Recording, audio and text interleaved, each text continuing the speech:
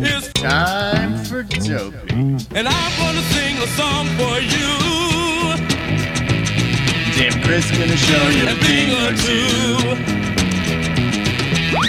You'll have some fun now with me and all the gang, learning from each other while we do our thing. Na na na, gonna have a good time. Hey, hey. Na na na, gonna have a good time. Dave and Chris coming at you with music and fun. And if you're not careful, you might learn something before it's done. Hey, hey, hey!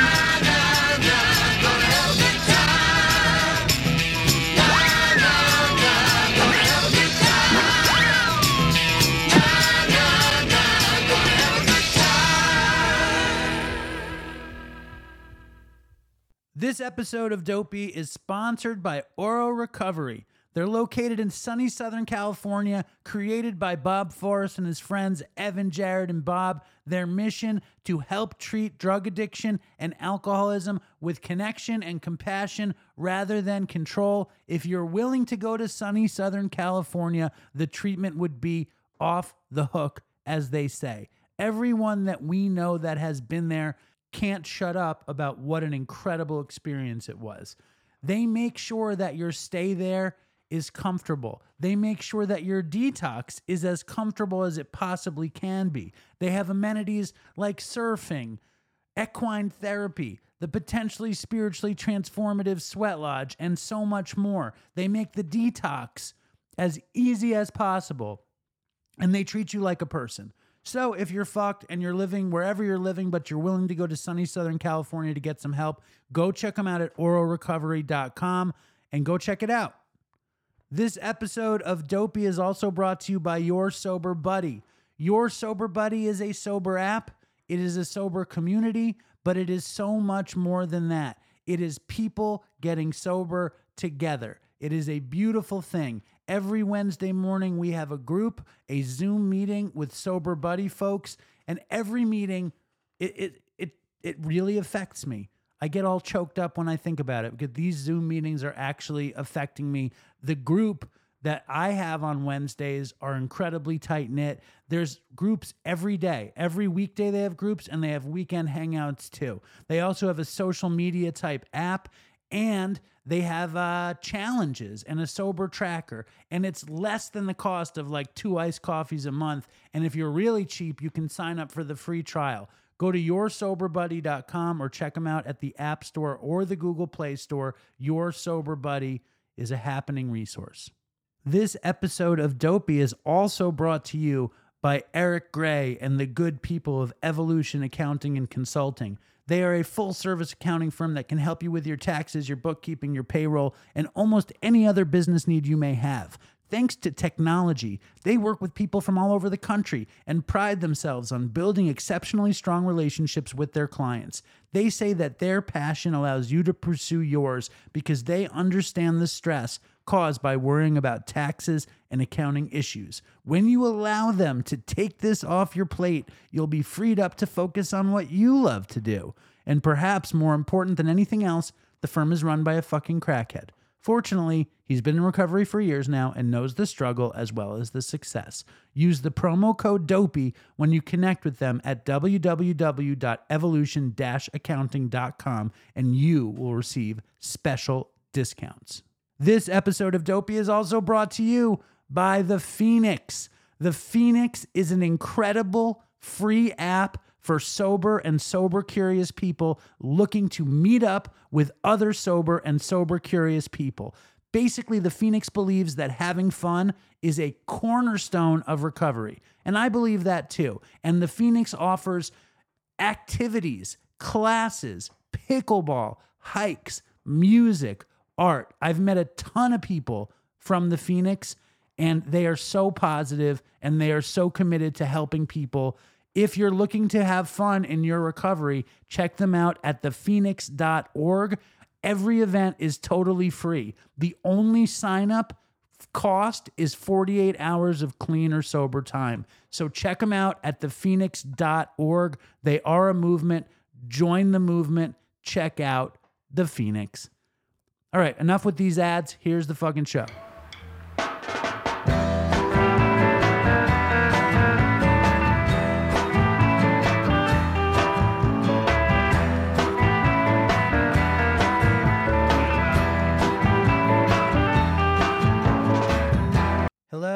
welcome to Dopey, the podcast on drugs, addiction, and dumb shit. My name is Dave. I am podcasting from my father's opulent lake house upstate. And his chair is so fucking creaky, it's making me crazy. So we're up at the top of the stairs at my dad's house. My dad is losing his marbles. And I'm inviting him to come on the show because he's so frazzled, and I think that we need to make him happy. I want to say this, Dad. It's not completely your fault I was on heroin for so long. Oh, really? It's not completely your fault. I think you were a wonderful father, very caring. He spent last night blaming me for everything. That was this morning. It's not all your fault. I know that you're very frazzled. Are you okay? I'm fine. Yes. Okay, you ready for the story that I need to tell you? Because I think it's going to make you feel good. Oh, good. That would be wonderful. Today, Nora, your granddaughter, and I drive out to Manchester, Vermont to take in the outlets and nature. Yeah. We walked along a river there, and we come back from the river walk, and we're about to go to the outlets, and I see this store. Hold on. Nora! Come here! I think Nora should be in on this story.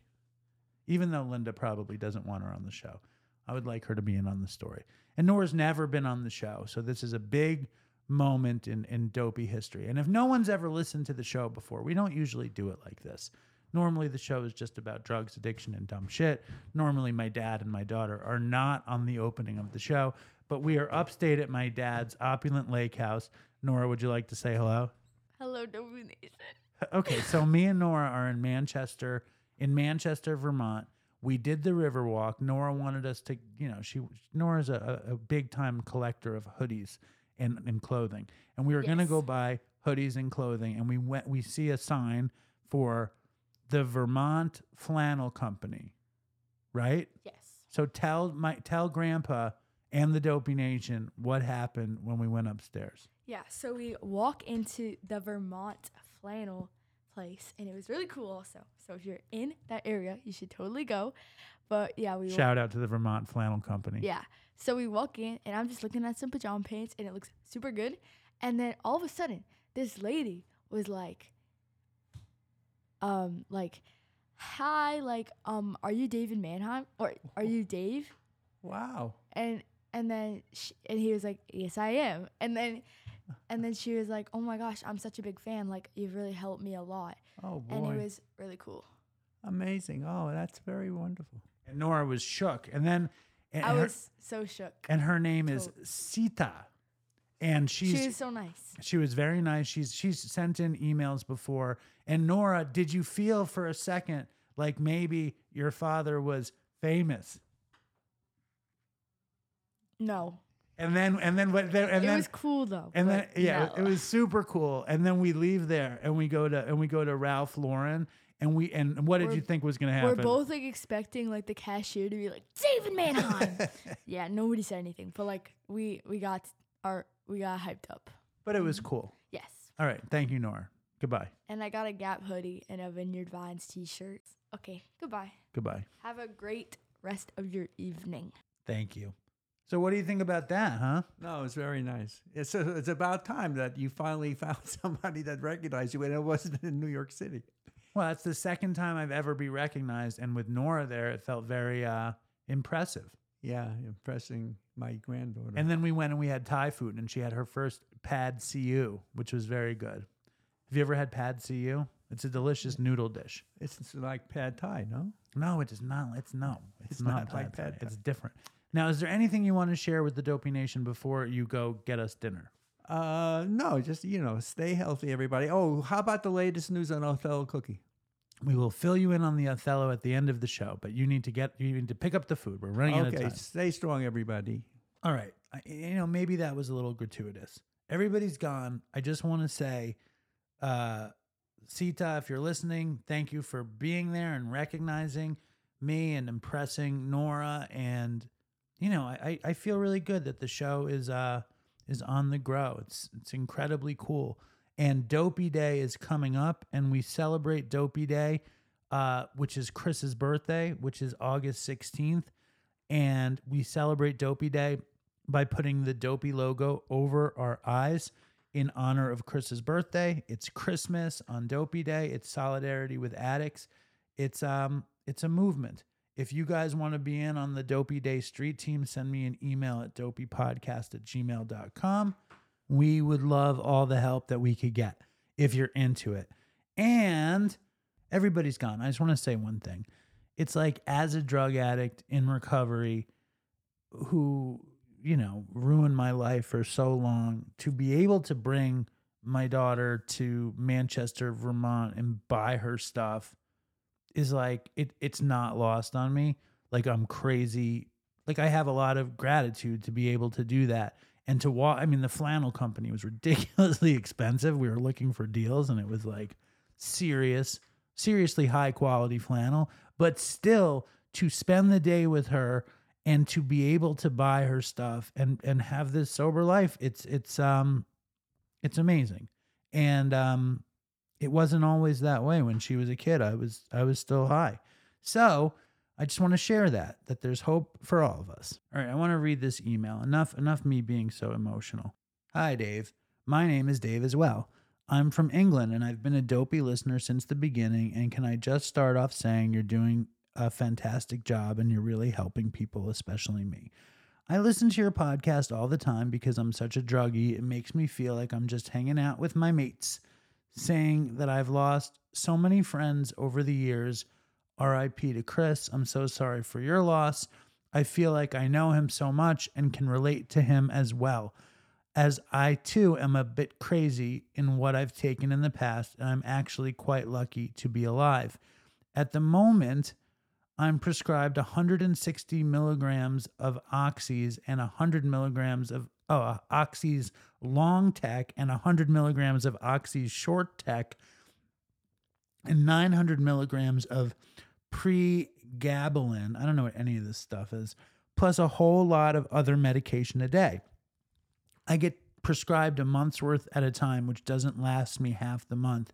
I've been taking all this since 2012. I was a raging alcoholic all my life until I was put into intensive care with my organs failing and my wife and kids being told I wouldn't make it, but somehow I managed to pull through. I was told if I ever drink again, it will kill me, and since then, I've obviously become addicted to pain pills, and as everyone knows, when you run out, it was straight to heroin and crack. I try to limit the amount I take when I've got my prescription, but I go through my pills in half the time, so each month, I've got roughly 2 weeks where it's straight heroin and crack, and I'm getting really worried I'm going to OD one day, and the wife and kids are going to get home from work and school and find me dead. I'm on episode 411, and you say if anyone needs Narcan and fentanyl test strips to email, and you'll send some out. I don't know if you'll be able to send some out into the UK or not. Jesus Christ, Dave. The UK, that's pricey. I wonder if they'll intercept it in customs. But if you could, I'd really appreciate it. I've tried everywhere I can to get some, but I can't find any. I can't go and ask my doctor because they will stop my medication prescription if I tell them I've got a problem and I'm on. He keeps writing H/C, but he means heroin and crack as well as everything else I can get my hands on. Anyway, I hope you get this and I hear back from you. Keep up the great work and stay strong, Dopey Nation, and fucking toodles for Chris. Dave. Yes, Dave. I need your address. I didn't write you back. I'm going to write you back. I need your address. I will ship it to England. If anyone in England or the UK knows where you can get Suboxone, Narcan, or fentanyl test strips, just let me know. Otherwise, Dave, I will ship you some. I'm going to write you back. Anyone that needs Narcan or fentanyl test strips, write an email to dopeypodcast@gmail.com and I will ship some out. It takes a little bit of time. If you're waiting, email me again. Fuck it. We're doing a lot of shipping, so bear with me in the meantime. We have a beautiful show. We have a very female-empowered show with two amazing women authors and members of the Dopey Nation.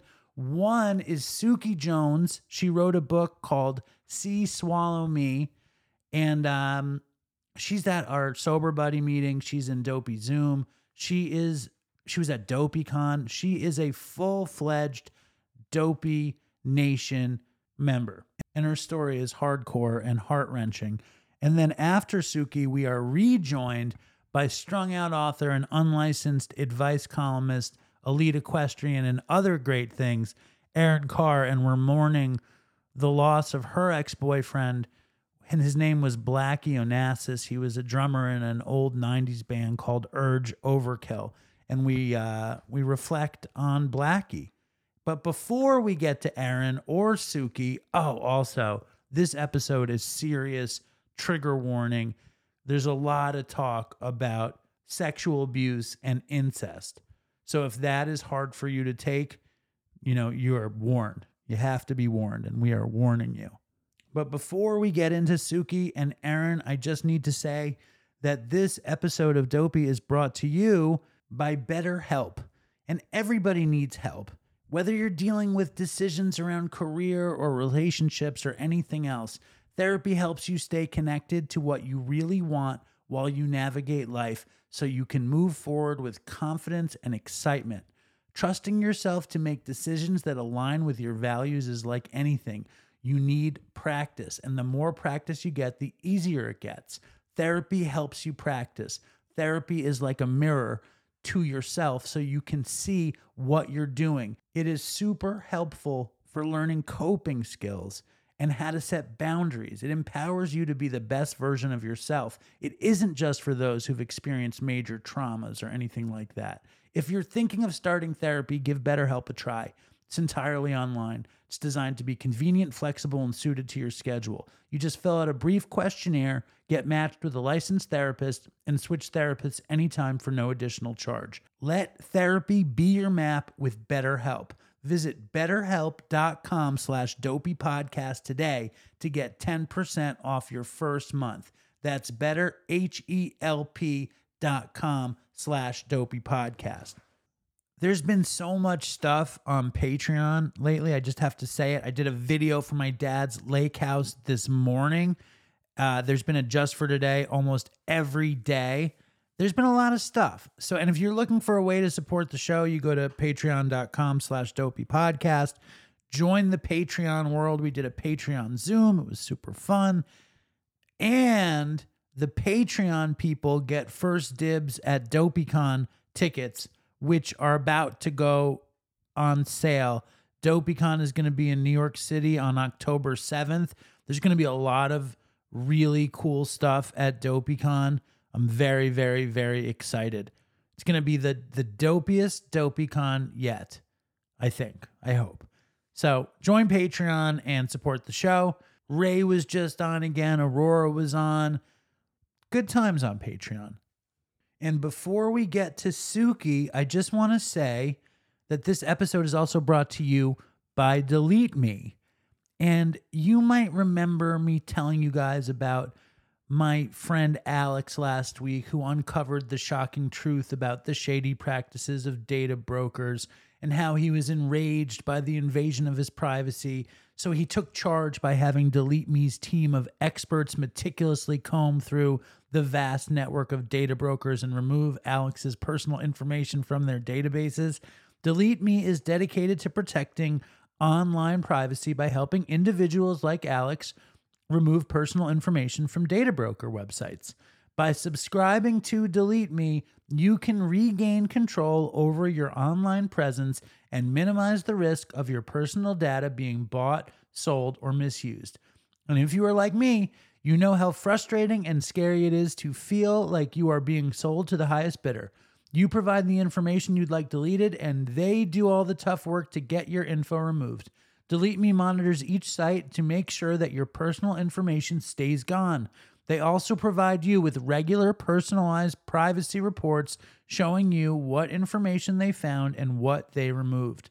In a world where personal data is constantly bought and sold, subscribing to Delete Me provides peace of mind and empowers you to take back control over your digital identity. Take control and take the step towards safeguarding personal information and preserving your online privacy. In this digital battle, Delete Me stands as a champion, empowering people like Alex to protect their personal information and reclaim their right to privacy. Use the offer code 20% off all consumer plans, Dopey, or use the vanity joindeleteme.com/dopey. So if you're going to deleteme.com, you can put in the code dopey, or you can just type in joindeleteme.com/dopey. Protect your identity by joining Delete Me today. And if you guys want to be on the show, send in a voicemail or an email. Make it dopey. Make it heart-wrenching. Let me know what's going on with you. Send it to dopeypodcast@gmail.com, and I'll send you some socks. And I know somebody who got dopey socks. Her name is Suki Jones. She wrote a beautiful, heart-wrenching memoir called See, Swallow Me. It is available on Amazon. Please check it out. And without further ado, here is Suki Jones. So we are at my father's house, and I'm with author and now deep member of the Dopey community, Suki Jones. Suki wrote a book called See, Swallow Me. It's right here.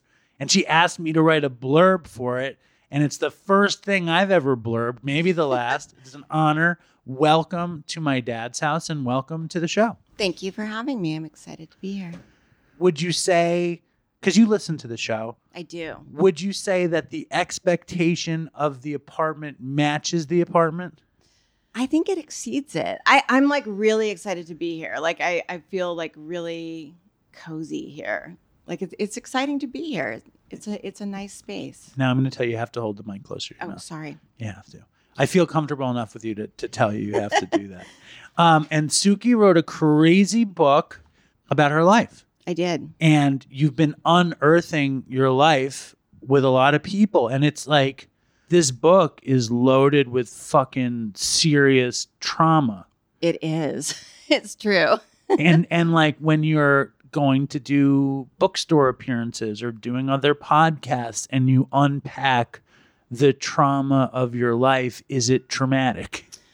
It's not really. It was more traumatic writing about it than rehashing it during like an interview. Why? I think because when I was writing it, I really had to envision that space and that time. So it was more like really feeling what it was like then so that I could accurately depict it in my writing. So when I talk about it, like it's almost like I'm reading it back. Like it's not as emotional to talk about it like after the fact as it was to write about it or to experience it the time that it happened. So yeah, it is hard. Like I've had some people get really emotional talking to me about it, which is kind of an odd experience. Like I feel guilty a little bit. Like I'm like, oh man, like I'm kind of fucking them up, or when I give people the book and I'm like, enjoy it. Cause I'm like, it's full of some rapey stuff. And, like it's kind of a weird thing to give it to people and be like, I hope you like it. But, at the same time. Well, I mean, there's a lot of things to like about it. I mean, there's the trauma is painful, but I think that there's a great pseudo misery loves company / we've been through this. So if there's a we that has been through this, there's an us. And then that's really reassuring. That's how people feel better about a lot of different things. There's an awesome music component. There's a great pop culture component. There are things about this book that do feel really good. So it's okay to say, enjoy it. I don't think you should feel guilty to say, enjoy it. So like, when you grew up in Nebraska, yes, and you're such a California person, do you identify Nebraskan? I do not. Like, I'm always conflicted when people are like, oh, where are you from? And I'm like, well, I mean, I was born in Nebraska and I definitely I feel like I have Midwestern flavor. Like I'm super hospitable and friendly and, so I have like some classic Midwestern attributes, but my life has been always California. Like I'm very Bay Area. How old were you when you moved to California? I was 8. And then there was some back and forth a little bit with my mom and dad where I was going back and forth and then a kidnapping attempt. And then that was it. Well, I want to talk about, because your childhood, had so much traumatic action. Your parents were tumultuous. Your father was nut. A nut. Yes. I mean, the nuttiest thing, and I couldn't even believe I was reading it. There's a lot of nutty stuff in this book, but the fact that he was so interested in your ears. Yes. And I never even heard of such a thing as pinning back ears. Could you please explain that? It is interesting. I mean, it's when I think about it now, even it's bizarre because it wasn't something I was being teased about, like where kids were making fun of me or anything. But my dad got it in his head that my ears stuck out and he would not let it go. Like he just fixated on it. So that was like all he could think about because, I mean, I think because he was an addict and an alcoholic and that was how he approached things. He fixated. So once he decided that my ears were going to be pinned back, there was just no not doing that. What do they have to do that? They had to put me under. And so how old? I think I was 7. Oh. I think it was the summer that I turned 7. And the night that they checked me into the hospital, there was a tornado. So that was fun. And they served meatloaf, which was my least favorite. Now you can't eat meatloaf? I actually like it now. Every time you hear of a tornado, your ears start to hurt? Yes, I get a twinge in the back of my ears. So I'm in the hospital. My parents, check me in there. And we had to like go into the hallway because there was a tornado. And then we eventually go back in and they served me meatloaf. And I was like, oh, this is, even as a little kid, I was like, this is not going well. Yeah, it was weird. It was a weird experience. And even weirder than But what do they have to do it? They like did something. I'm not exactly sure. They did something to the cartilage and I assume it's kind of like what they do with dogs. Like they stitched it down. Like I think they nipped it kind of. So I had these sutures behind my ears. And the worst part of that was that it was summertime. And so my head was wrapped in gauze like a mummy. Like I have pictures of myself with this gauze. Crazy. Yeah. And so the rumor is that I had brain cancer, so all the kids in the neighborhood were like, oh, like, thought I was like ill. What did your mother say? Like, cause your mom and dad obviously had their issues and the marriage ended. What did when your mom looked back on that, what did she say about it? She kind of glazed over that a little bit. I think probably because she probably just went along with it. There was a lot of my mom just kind of going along with things just to appease my dad and not make things any rockier than they already were. Or, like if it was something like he's already decided that this is what's happening, so I'm not going to upset the apple cart, So paint the picture of pre-divorce life in Nebraska. Oh God. It was bad. Was it Omaha? It was Omaha, yeah. So my dad was not home a lot. He was like at the bar. I mean, like I'd see him in the morning, like getting ready for school, and like I'd see him at night. And he was drunk, or he was loaded like sun up to sundown, like all day. Just, we had a full bar in the house. And there was just always that smell of alcohol on him. I could always just smell it kind of seeping through his skin. He was very volatile. So like I never knew, like he was a prankster kind of, and he told these great tall tales. Like he was a great storyteller, very charismatic, looked a little bit like Jim Jones. Like he was very like, cult leadery.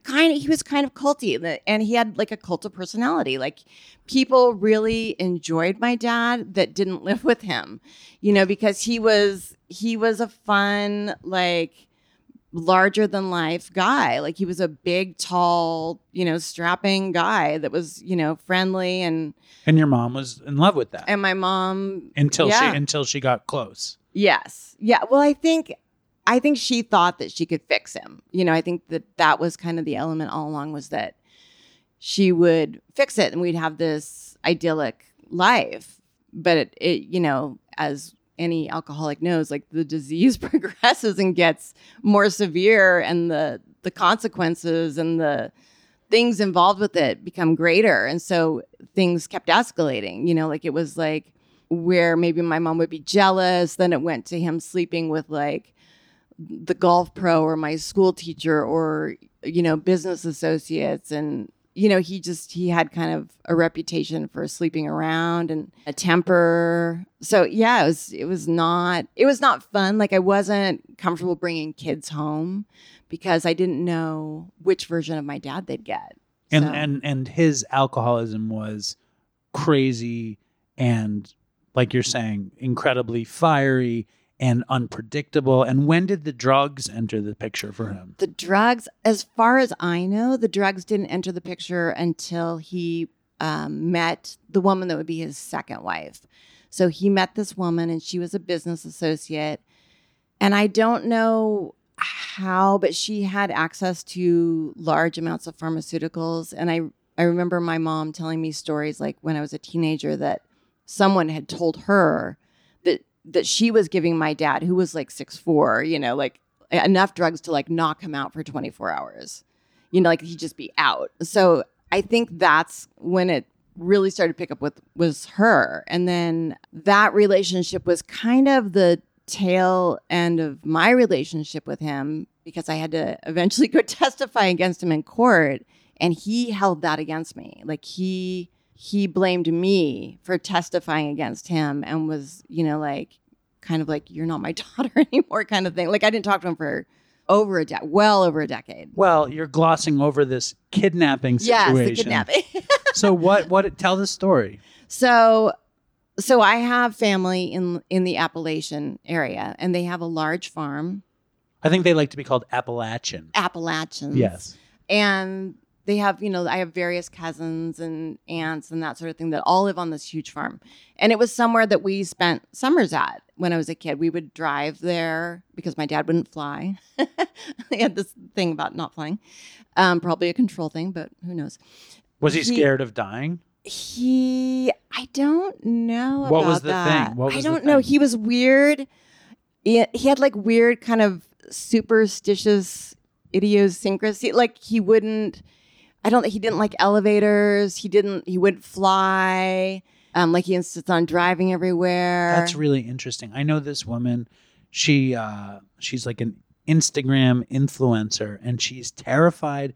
She refuses to use the bathroom on a plane. I remember you talking about that. Because she's scared she's going to get sucked out of the toilet. Yes. She won't go in elevators either. Oh, interesting. And she's an alcoholic. She's in recovery, but she's an alcoholic. And I bet you it's similar weird control thing. I bet it is. I remember that episode because when I used the bathroom on the plane flying to New York, I thought about it and I was like, wow.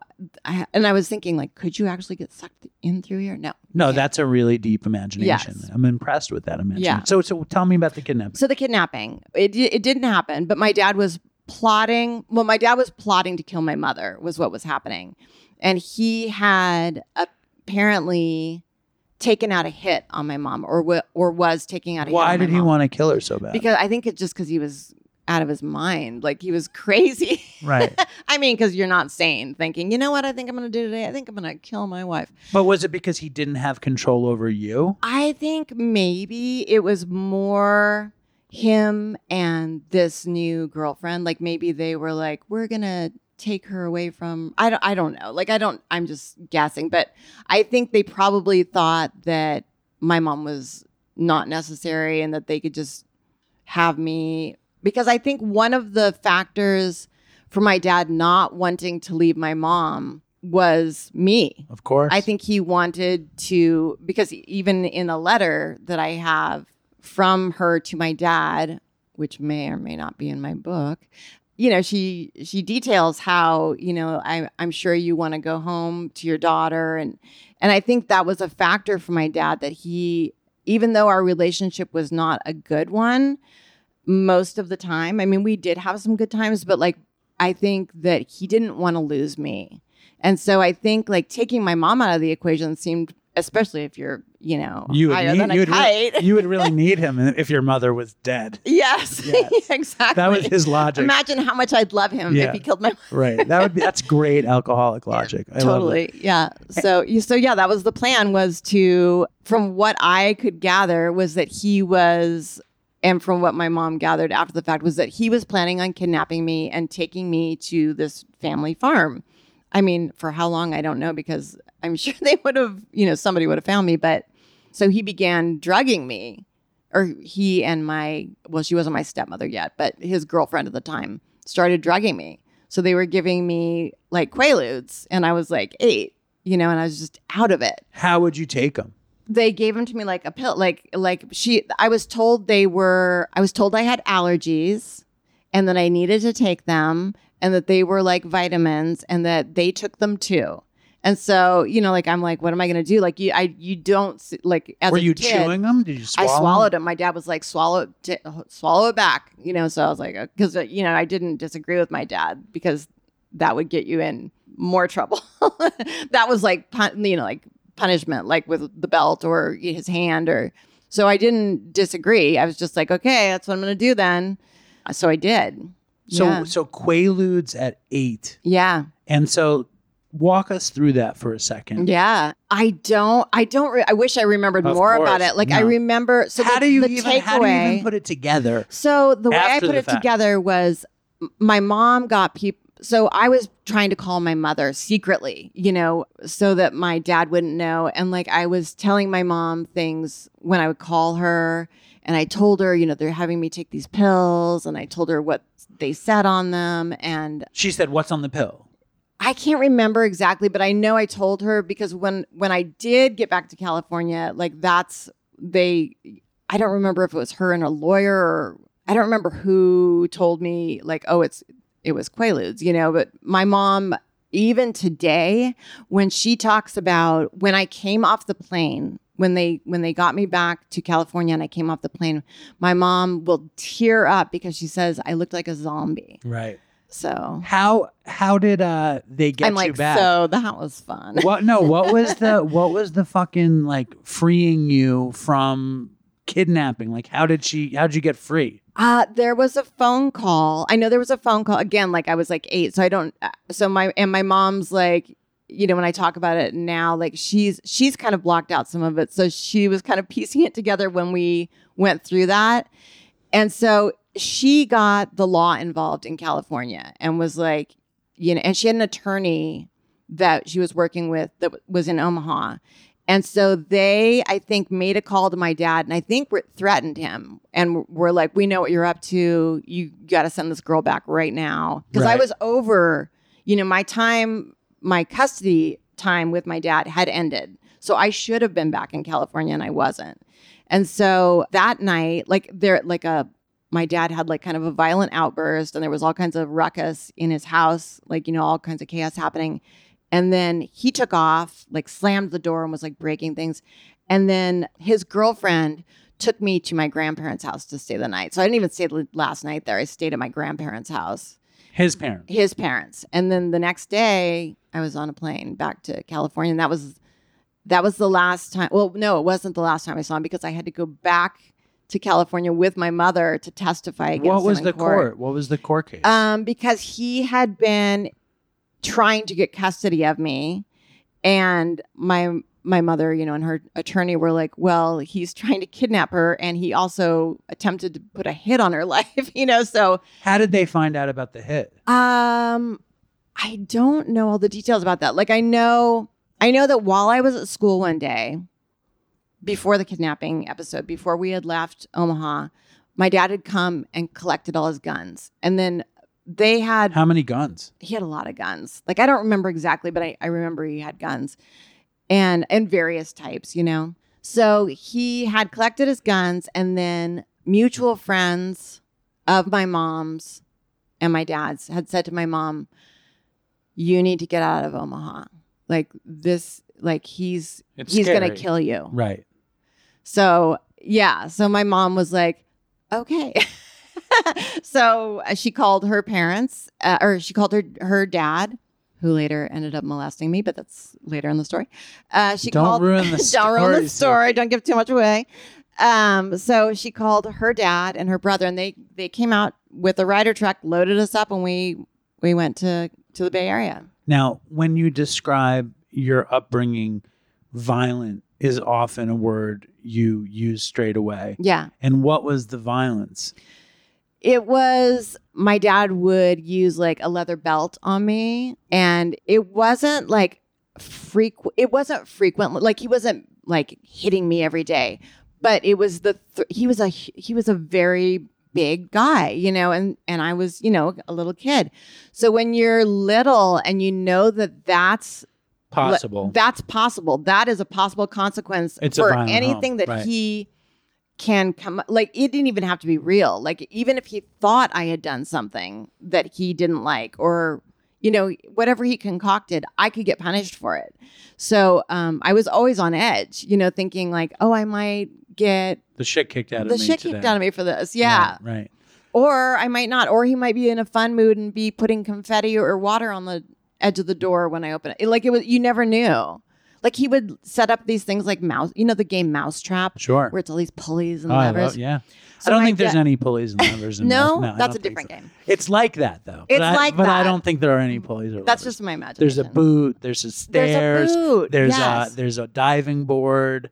I don't remember the diving board. Oh yeah, the diving. Oh no, it's a teeter-totter, and the diving man is on one side. Wow, you remember way more about this game I than played I do. Mousetrap with my kid. Oh, I love Mousetrap. It's a fun game. It's an amazing game. Yeah. And when you're a kid, it seems like there's pulleys and stuff. Yes, yeah. But back to that. There's a wizard, magic curtains. There's no wizard.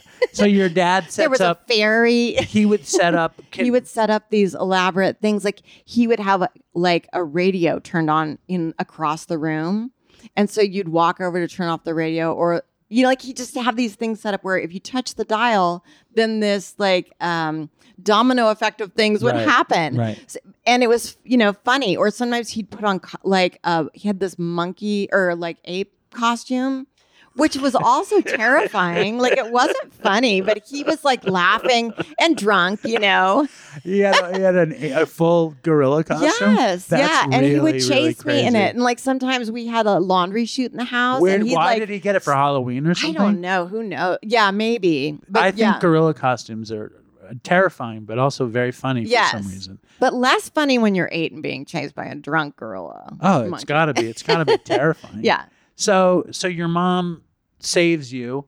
Yeah. And then it's also interesting that she found you, you know, under the influence of Qualudes, and that tattooed an image on her head. Yes. And then she saw that image throughout your teen years. Yes. And did she register it?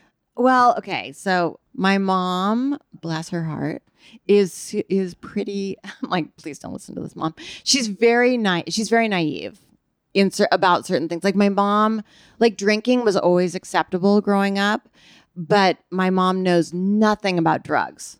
Nothing. Like she's never smoked pot in her life. Like, did you get to do Quaaludes later in life? No. You know, I had a weird window in my life where I got to do Quaaludes. Really? And I don't know how. I don't remember. I mean, it's like there's so much about my life I don't remember, but there was this Quaalude window and they had numbers on them. We called them lemons. Yes. Like it was a whole thing. Yeah. I don't know how we had access, but we did, and I can't trace that story. I need to find out. Isn't that awful when you're like, how did that happen? Yeah, there's a lot of things like that I just cannot figure out what exactly happened. Yes. So you had been drugged with Quaaludes, which are a very, very powerful sedative, I guess. Yeah. It's like a barbiturate sedative. It's such a crazy drug. It's so worthless medically that they banned them because it just fucking fucks you up so bad. And when you're a young teen, is it out? What's the first drug you stumble into? The first drug that kind of reintroduced me to that feeling that like, oh, like I'm kind of like melting away. Yeah. Was I was doing synchronized swimming. Nice. And I had pulled a hamstring. Right. And, you know, and the doctor prescribed Vicodin. That's crazy. I was like 12 years old. It was crazy. So he's like, you're gonna need some hydrocodone for this. I'm like, what doctor would do that? But he did. So so my mom was like, you know, you take one every, you know, she was very like by the book. So I took like one every 6 hours, like the first like 2 or 3 days. And then we had, you know, like some left over, and she had it like up in the top of the cabinet, just, you know, sitting there. And I was, and I was a latchkey kid. So I would come home and I'd be like, there's that Vicodin up there, And you're like so 12. yeah. And I had friends, that were drinking. I mean, my friends, I was living, in North Concord in the Bay Area, out by a drive-in. And my friends were like party friends, like they were smoking pot every day in the field, in the trees, and doing PCP and, cocaine and drinking. And, like they were Young. How young. young? Like 12. Yeah. Because it's like the book is very cinematic and you kind of feel that sort of whatever it is, late 70s, early 80s. Yeah. Like vibe of like shaggy hair. Yes. And like post-punk music and and metal and drugged out kids. Yes. And you were like, I want to be That one was of my them. scene. Right. Like going to shows, like seeing bands, going to parties. That was very much my scene. Like if there was like music, early on. Like, it was my thing. Like I felt that was my happy place. Like if I was doing drugs and there was music and my friends were there, that was like perfect scenario for me. What were the drugs you remember first really loving? The first drug, okay, so there was the Vicodin, and then the first drug that I was really like, oh shit, like this is it, was cocaine. And how old? I think I was like 13. And let me ask you, this is never fun. When you talk about like being basically removed from your father who was violent to go live in the beautiful California and you get to move in with your grandfather who is monstrously, horrible, and when does that happen that your grandfather takes a sexual interest in you? That happened. I was like, I can't believe, like, because Suki gave me her book way before it came out to read it and to blurb it, and I'm reading it and I'm hanging out, and then I'm like, oh my God, I don't want this to happen. Yeah. So even when I read it, I want a different scenario. I'm like, oh, maybe it won't happen this time. Right. Isn't that crazy? But it does. That's horrible. So spoiler alert, it's going to happen. How old are you at that point? It happened. He started sexually abusing me when we were going to trial against my dad. Like the most vulnerable time, in my life up to that point. I had so much to deal with as a young kid, and he started sexually abusing me. Like 11, 12? No, younger. Like I was like 9. Yeah. And what was he doing? He started, it was like, if we were like on a car ride, my mom, we would go to visit like other relatives. So typically my mom would drive and my grandmother would be in the front seat. My grandfather and I would be in the back seat. And so it started where he would, like you can rest your head on my lap. And like that, like that seemed innocent, and we're all in the car together. So like what could happen? And then I would have my head on his lap and he would start to touch himself. Oh God. And I could feel his erection, which was like, like when you're like 8 years old, you're like, what the fuck is going on? What is happening? Like, what is this? But you're in the car with your mom and your grandma. And it's your grandfather. Yeah. And I remember one time we were coming back from Santa Rosa, I think it was. And we were coming through Vallejo and he was doing something. I can't remember if he was touching me somewhere or I don't remember what was happening. But at the moment that happened, we got rear-ended. And it was just like this, I don't know. It was just very like explosive, like within me. I was like, oh my God, like this is really happening. Like it kind of, because I was kind of. It's like you're almost in a fog. I didn't want to believe it. Yeah. Right. And then like this thing happens. This can't be happening to me. And then you realized what was happening. Yeah. And it got progressively worse where he was, raping me, like where he was, coming after school and dominating me. So it was. And did you tell anybody about it? I didn't tell anyone until I think I was in 8th grade, and I actually told a neighbor that lived across the street from him, and she did nothing. What did you say? You think? I think I said, I don't remember exactly, but she had a daughter that I played with, and that daughter was a little bit older than me, and I spent a lot of time at their house. And I said something to her like, I think I said something like, my grandfather tries to kiss me or tries to touch me or something like that.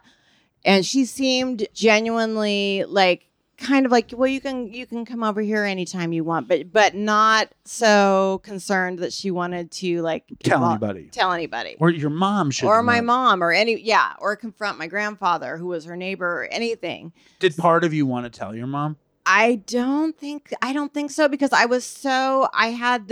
knew my mom had been through so much also that I didn't want her to get a break. And she was, because like we went from being in a pretty affluent neighborhood in Omaha to struggling in the Bay Area. Like, I mean, my mom was getting $1 a month child support because the state of Nebraska had to allot her something. And my dad made a lot of money. He had a family business that did really well, and he hid all his assets. And so my mom got $1. And so, we were struggling terribly. And so I knew like she was working hard, and she'd been through this battle with my dad, and I knew how hard it was on her.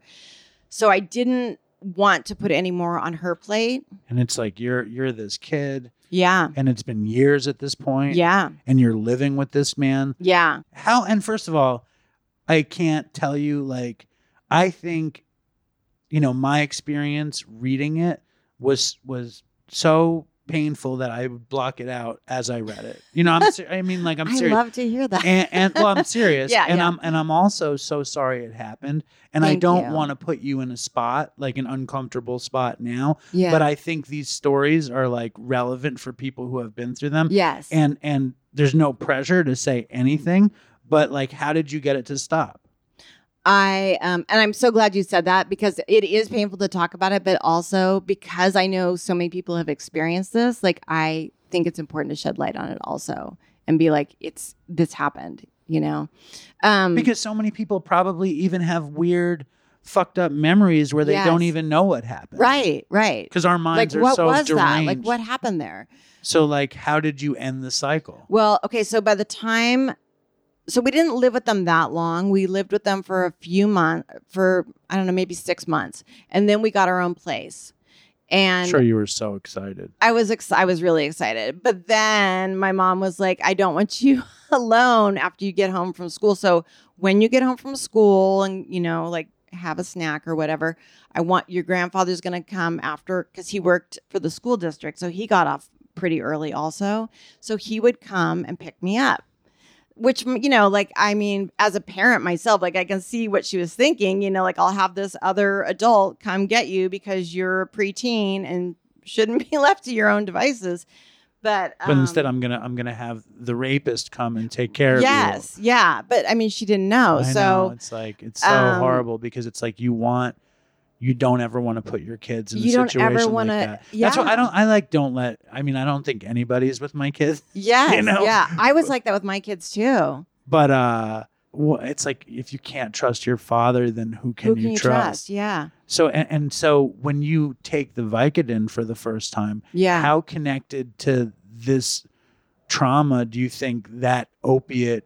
Because everyone talks about opiate addicts tend to have been molested. Yeah. Like, that is a built-in thing. Yeah. Like, opiate addicts, heroin addicts, 9 out of 10 have had some sort of sexual assault. Do you think, like, your love of opiates was connected to this at all? I'm sure. I mean, who knows? That's a stupid question. No, I not at all. No, I think it's valid. Like, because I think, like, I do connect those. Like, I do, like, that was... Because when I took the Vicodin, knowing that the hamstring was mended, like, I was fine. Like, I knew, like, I took it because I was like, fuck this shit. Like, I wanted to escape. Yeah, I wanted an escape. So I did, like, attach the two. Like, it was a getaway for me. It was like a... Well, it's a real release. It's a real learned behavior that when I take this, I feel better. Right, for sure. So one day he came to get me, and my mom had called him at work, I think, and told him that she was coming home earlier than normal. It was a Friday. And so she was like, you don't have to pick her up. But he came anyway. So, and my mom, and I'd been on the phone with my mom. So she was like, you just stay home, I'll be home in a little while. And I was like, great, So I'm in my room and I hear the car and I hear the keys and his whistling. I can hear him whistling through the door. And I'm like, what the fuck? Why is he here? And so immediately I was having anxiety and panic because, it was more of a threat because there was no justifiable reason for him to be there. So he was really violating on another level. Yeah. And you knew because it wasn't like he was supposed to be picking me up that day. He wasn't. And my mom had told me that he wasn't, and so I knew I was supposed to be staying home. You're like, fuck this. Yeah. And so I don't know to this day, like why, like what it was. I like unleashed holy hell on him. Like he pressed up against me and was trying to like have sex with me, and I just went off. Like I was scratching and clawing and screaming. It was like feral. I just was done. Like how old do you think you were at that point? I think I was 13. Right. Yeah. And how do you think that changed your life? Because I mean, like That's an interesting question. I feel like you had been, 8, you're fucking drugged, you're attempted kidnapped by your father, violence at home. You've been through so much stuff. Yeah. And at 13, you've started taking Vicodins when you could. You've been drinking, and you're getting sexually assaulted by your grandfather. Yeah. And I'm thinking, like, when you stand your ground to your grandfather and you're like, fuck you, and you attack him, whatever. Yeah. Like all of a sudden, you're almost like an adult in this weird way. Yeah. What's interesting about that though is that his parting words leaving the house was a threat. Like he said, I'm going to get you sent back to your dad. So I lived in terror for months. Right. Thinking that, and logically, like, of course that wasn't going to happen. He would have had to have told my mom, like that would never have happened. But like you had done something wrong. Yes. Like you, and you were the victim, and you had finally asserted yourself. Yeah. And then he still gets you, totally afraid. Yeah. But so post that, what's the drinking? What's the drugs? What's like the early teen life like? A lot of partying. Like that was my good. Like I pretty much only went to school to have social connections and like, like where's the party and, like let's cut school and drink or, get drugs or, like that was my reason for going to school. Like I wasn't interested in being at school. When did your mother find out about your grandfather? She found out my freshman year. It was right about the time of freshman year in high school. And she found my diary that I had kept, which was just like, I was mortified. Like I was like, because she confronted me with it. Like she held it, she was holding it. And I was like, oh my God, like she's read my diary, and like, I was so scared. And, it was kind of a relief. Like she didn't not believe any of it. So that was comforting for me and like helpful for me in healing. Well, how did she deal with this fact about her father? I think she had a hard time with it. And like, I think because he was an alcoholic and he had been erratic with her and not inappropriate that she remembers, although she has admittedly said she doesn't know. I'm sure she felt like she failed you. And I'm sure like she had a hard even time today, doing she says she'll make comments about it like, yeah, I was a great mom. Like you got, you were molested and you were a junkie. I mean, but it's 2 for 2. Yeah. Yeah. Doing great. But I mean, I understand it. Like she was doing the best she could. And I kept it secret. Like, how would she know? Not to mention, it's like, and I have to give a shout out to Salty Moms Gone Sober podcast, because that lady was so disgusted by the molestation and stuff, and I could hear it in your voice, your recovery work. You can't hold on to these resentments or else you're fucked. Right. So you need to find a way through it and Yeah. to deal and accept your life the way it is. And, Yeah. and that's how you manage to have a life. Yeah. You know, and Yeah. if you don't get to have a Right. life. How 100%. how does your addiction develop in your teen years? Like, were you, I mean, you weren't a crazy drug addict, but you loved getting high and Yeah. I getting mean, wasted. really my addiction like didn't really escalate until my 20s. Like I kept it, you know, like I was a party girl. Like that was my thing, you know? So I did, you know, pretty much anything. I didn't really like hallucinogens, I think because It triggered some kind of deep trauma. Yeah. And I had fear that like it would, like it would bring up things with my grandfather or so I kind of veered away from hallucinogens, but pretty much any other drug. And you didn't love weed either. I didn't love weed either. Because it's another introspective, yeah, like seeking like thing. And I liked things that took you out of that your took brain. me out of my brain. Yeah, that like I felt like, you know, like I was in a different place, you know. And when did because you start working at Tower Records, Yeah, and you start, which was a great place for drugs. what's the Tower Record drug scene like? Well, I mean, it was great. It was really, I mean, it was a lot of fun. Like, and I was managing a department for a while, so I had, you know, like backstage passes and VIP stuff, and I remember the and there Jane's was Addiction show. What were the highlights of your Tower Records era? oh my gosh, there are so many there are so many shows that I went to, like bands that were nobody at the time that went big, or bands that were really great that never took off, that I'm like, God, I can't believe they never took off. But like I saw so many shows and got so much free music swag, you know. It was a lot of fun. Like I'm still really close with a number of the people that I worked with there. It's so crazy, like how special it was to be around records and CDs and music and shows, and like the currency that it held for us, and that it doesn't hold anymore. Yeah, it's really it's sad. crazy. Yeah, it is crazy how precious. How monetarily valuable a CD was, or a record was, and how soulfully valuable it was, or and how finding a record, finding a record that you're like, oh my God, I can't believe this is here, and like just, you know, thumbing through the stack thing of records and finding a treasure, and that feeling that you got that like you found it and nobody else has it, right? Or just when you connect to it, and you find your song on the record, or and dropping the needle on the vinyl and just like and being immersed, reading in that the feeling. record too, reading the record, and it's like the record becomes you in a lot of ways, or you become it, and that's why that era of like sceniness like was so special to people like you and I. Yeah. And when did the modeling hit? Around then, right? Yeah.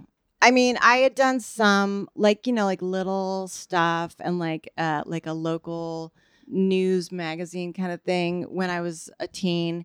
And then when I was after Tower Records and after both my kids were born, I was like, I'm going to try to do some modeling and acting again. And so that's like, I kind of like picked up again, like where it was like a thing that was giving me pleasure and, you know, gave me, it was fun. It was a lot of fun. Like, I think I had more fun probably going to the parties and hanging out with the people that were in that scene at the time than I did actually doing the work. Well, but it was fun. It's also you're recognized as like good looking. And you're recognized as somebody who looks good enough for me to pay to take a picture of you. Yeah. And that's high. Like that's a high in itself. I get this attention because of how I look and it makes me special and it's cool. You know what I mean? To be wanted in that way. Yeah. When does the drug addiction in your 20s really kick in? Like what do you remember like when it changed? I remember vaguely like the time period when like my group of friends all started getting into heroin. Like I remember that happening. And wait, when did you have your first kid? I was 20. Right. Or a little, just right around 20. Yeah. So where do you, I mean, like, because we're jumping from high school through Tower Records to you being married and pregnant. Yes. Yeah. So I met the father of my children at Tower, and then I had 2 kids like back to back, and then our young marriage, as hell. Yeah, we're both young, and and you were like super mom. I mean, I wouldn't. I don't think my kids would say that. At first, though, my kids are like, "You're crazy." In the book, But though, in a fun way. at first, you were like super, like you were like with your husband. Yeah, young, I mean, that's how I felt. family. I felt like, I felt like I kind of had like this dream life. Like we have all the things going. We got a house and a car. And How old was the guy? What was he doing? he was working in tech, more Right. or less. Yeah. And you had a house, and We had you're a like this house, young, yeah. good-looking couple with kids. Yeah. So it seemed like yeah. when I'm reading it, I'm like, wow, she's super mom, regardless of what you're actually doing. But so and you stopped using, right? I did. Yeah. I stopped using. Because it I wasn't didn't really use during addiction. any of my. It wasn't really addiction. I don't think at that point. Like I definitely. Well, I don't know that it was an addiction. Like I think I was just trying to manage it better, or I don't know. I mean, I definitely had the same feelings. We all know that feeling. Like when you take that drug, when you take that whatever it is, and you feel that swell in your chest, and you're like, like this, this is the feeling. Like when you feel that, and you just want that all the time. That's what you want to feel all the time. I think that to me is like when the first time I remember feeling that, I identify that as when I was first an addict. And that was early for me. Like that happened with the Qualudes, with my dad. Like I had that feeling of, ooh, like it's going to be okay. Like I don't know what's happening, but it's going to be okay because I feel warm inside and I'm floating away and, like I'm disconnecting from everything. So I had like chunks of that. Well, I think up for until me, I had my kids. I disconnect my addiction before I was totally strung out. You know what I mean? Like I was a crazy pothead. I smoked pot every day for many, many years. I would do acid. I would do psychedelics. And then I would do heroin occasionally. I'd do coke occasionally. Yeah. But I don't think any of that was like, obviously it was the precursor to a long, long run of drug addiction. Yeah. But I don't feel like it was real addicty until I was totally strung out. Yeah. You know what I mean? So I'm deciding for you that until you were totally strung out, you weren't really an addict yet. So it was the pills. Like a doctor prescribed some pills for me that I didn't even ask for. Like I wasn't even like. But that was after you had both kids. Yes, it was after my son was born, and then I had a third pregnancy that I lost, and it was in between those pregnancies. Do you remember that period in the middle where you weren't using anything? Yeah, I mean I do, but I think I replaced the feeling of pregnancy. Like the pregnancy was my addiction. Like I was like getting high on like the idea of like having children and being a mom and this. Like I was into that. It was kind of addictive. That feeling. You're also getting attention. Like people are like, oh, the baby's coming. Like there's all these sort of feelings that are kind of similar in a weird way when you're pregnant, when you're getting this attention and your hormone levels are crazy and you have all this excitement happening. And then, once both my kids were born and then I got pills and then what were the pill that you prescribed? I was prescribed codeine and Fioricet, which was like, I was like, what is it? Like it's codeine. Like I thought it was, like I didn't really think much of codeine. I thought it was like kind of like a bottom feeder narcotic. And But you got hooked on it. Oh my God. Yeah. Like I was taking like, like one a day. And then like, it just kept going. Like it kept going until I was taking like, like where I was like chewing like 5 or 6 at a time, And what's that like? Cause we had almost skipped the birth of your kids and you're like, my friend started doing heroin. Like, who were these friends and how does that play out when you have these 2 little kids? And I also think, in general, you're very brave. Like, I think you're brave to your story is very different than most people's story. Like, most people aren't like having kids in the middle and then fucking. I know, I do everything out of order. But I mean, always. But I think that's like, it's worth mentioning. Like, and you know, the fact that I go over these stories so often, like I appreciate that it's different. Yeah. And I also think like it's crazy to be in your early 20s. You have 2 fucking little kids. How do your friends start using dope at that point? Well, okay, so none of my friends had kids. So I was Same sceney kind of crowd. Yes, same crowd. I had friends that were in thrash bands and friends that were strippers and friends that, like very like 90s alternative, Bay Area. And that's like, when everything heroin is on a comeback. Yes, yeah. Yes. So it's like 9 Inch Nails Nirvana, pre 9 Inch Nails Nirvana. Yeah. Like that period. Yeah. When heroin was becoming cool again. Portishead, like that Right, whole right. that whole sort of vibe. It was kind of an anomaly because like I was, like if I wanted to go out and go to the shows, I had to get a sitter, So and you like still wanted to be in and friends the scene. would come over, right? And so I still wanted to be connected. So what I would do is throw like little dinner parties and stuff. So because I was like, well, like I can't bring the kids everywhere. I mean, nowadays people do. They just throw some headphones on their kids and they take them with them, but. I would just invite people over, like, oh, we're going to have a Oscar party. There'd be like, alcohol involved, not drugs per se, but, there were people that were doing drugs that were there, And you started using secretly. I started using secretly. And your husband didn't know. No, I don't think he did. Yeah. And at what point does it become heroin? I think it was probably right around the time that my husband and I split up, like right around that time, because I was just like, untethered, like a compass swinging wildly. Like I was just like, I don't know what I'm doing. I'm just going to. You're so young. Yeah, I'm just going to do some drugs. So. And why do you think you guys split up? I mean, I think it's a number of reasons. I think we were young and I don't think either of us were happy in the marriage. So. You weren't ready for it. We weren't ready. Yeah. So, yeah. There's so much other life to be lived and you have this commitment that's in place and it's like, how can you I mean, I can't speak for him, but yeah. And I think also like, I think there was also a large part of me self-sabotaging. Like, this is too good. This is not right. Like, I don't deserve this, or this isn't what I should have, or this isn't how I want to do. I think there was some of that to some degree also. So, and it was at that point that the modeling came back.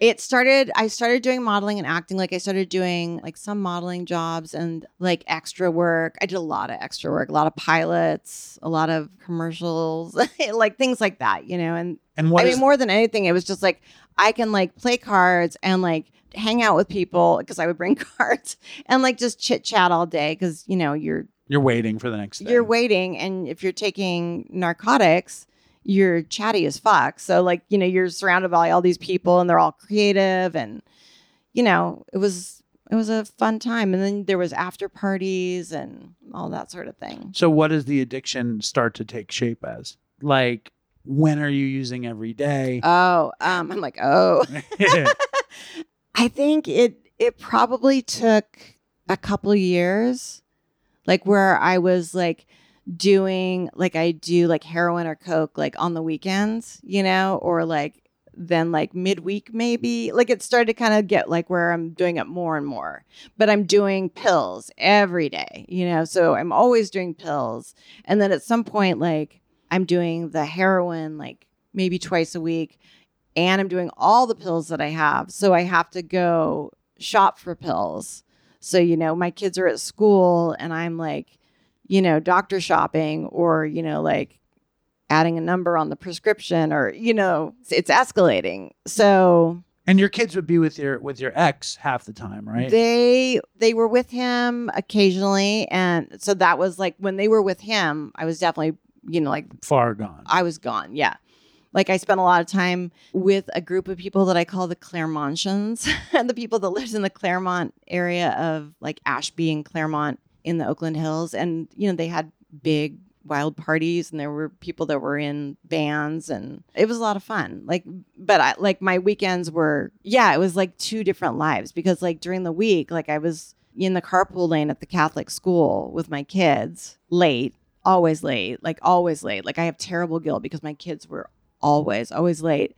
And then on the weekends, I was, partying and just loaded, just running amok. And eventually it kind of flip-flopped where I was using the codeine and Fioricet and like doctor shopping and like doing heroin occasionally. It changed to like where I was doing heroin all the time, and the codeine and Fioricet and the doctor shopping was what filled the gaps when I didn't have heroin. When did the heroin show up, like hardcore? It showed Or up. when did it show up, like in any way? It showed up in the 90s, like with my friends, in my group of friends, and it was mostly like musician friends or friends that were like, in bands and that sort of thing in the Bay Area that were experimenting with it. Like there was like this ecstasy wave that kind of went through the Bay Area, like where everybody was doing ecstasy, and then there was this like kind of heroin wave where everybody was doing heroin, and a lot of my friends just kind of experimented with it. Like they would do it, like once in a while.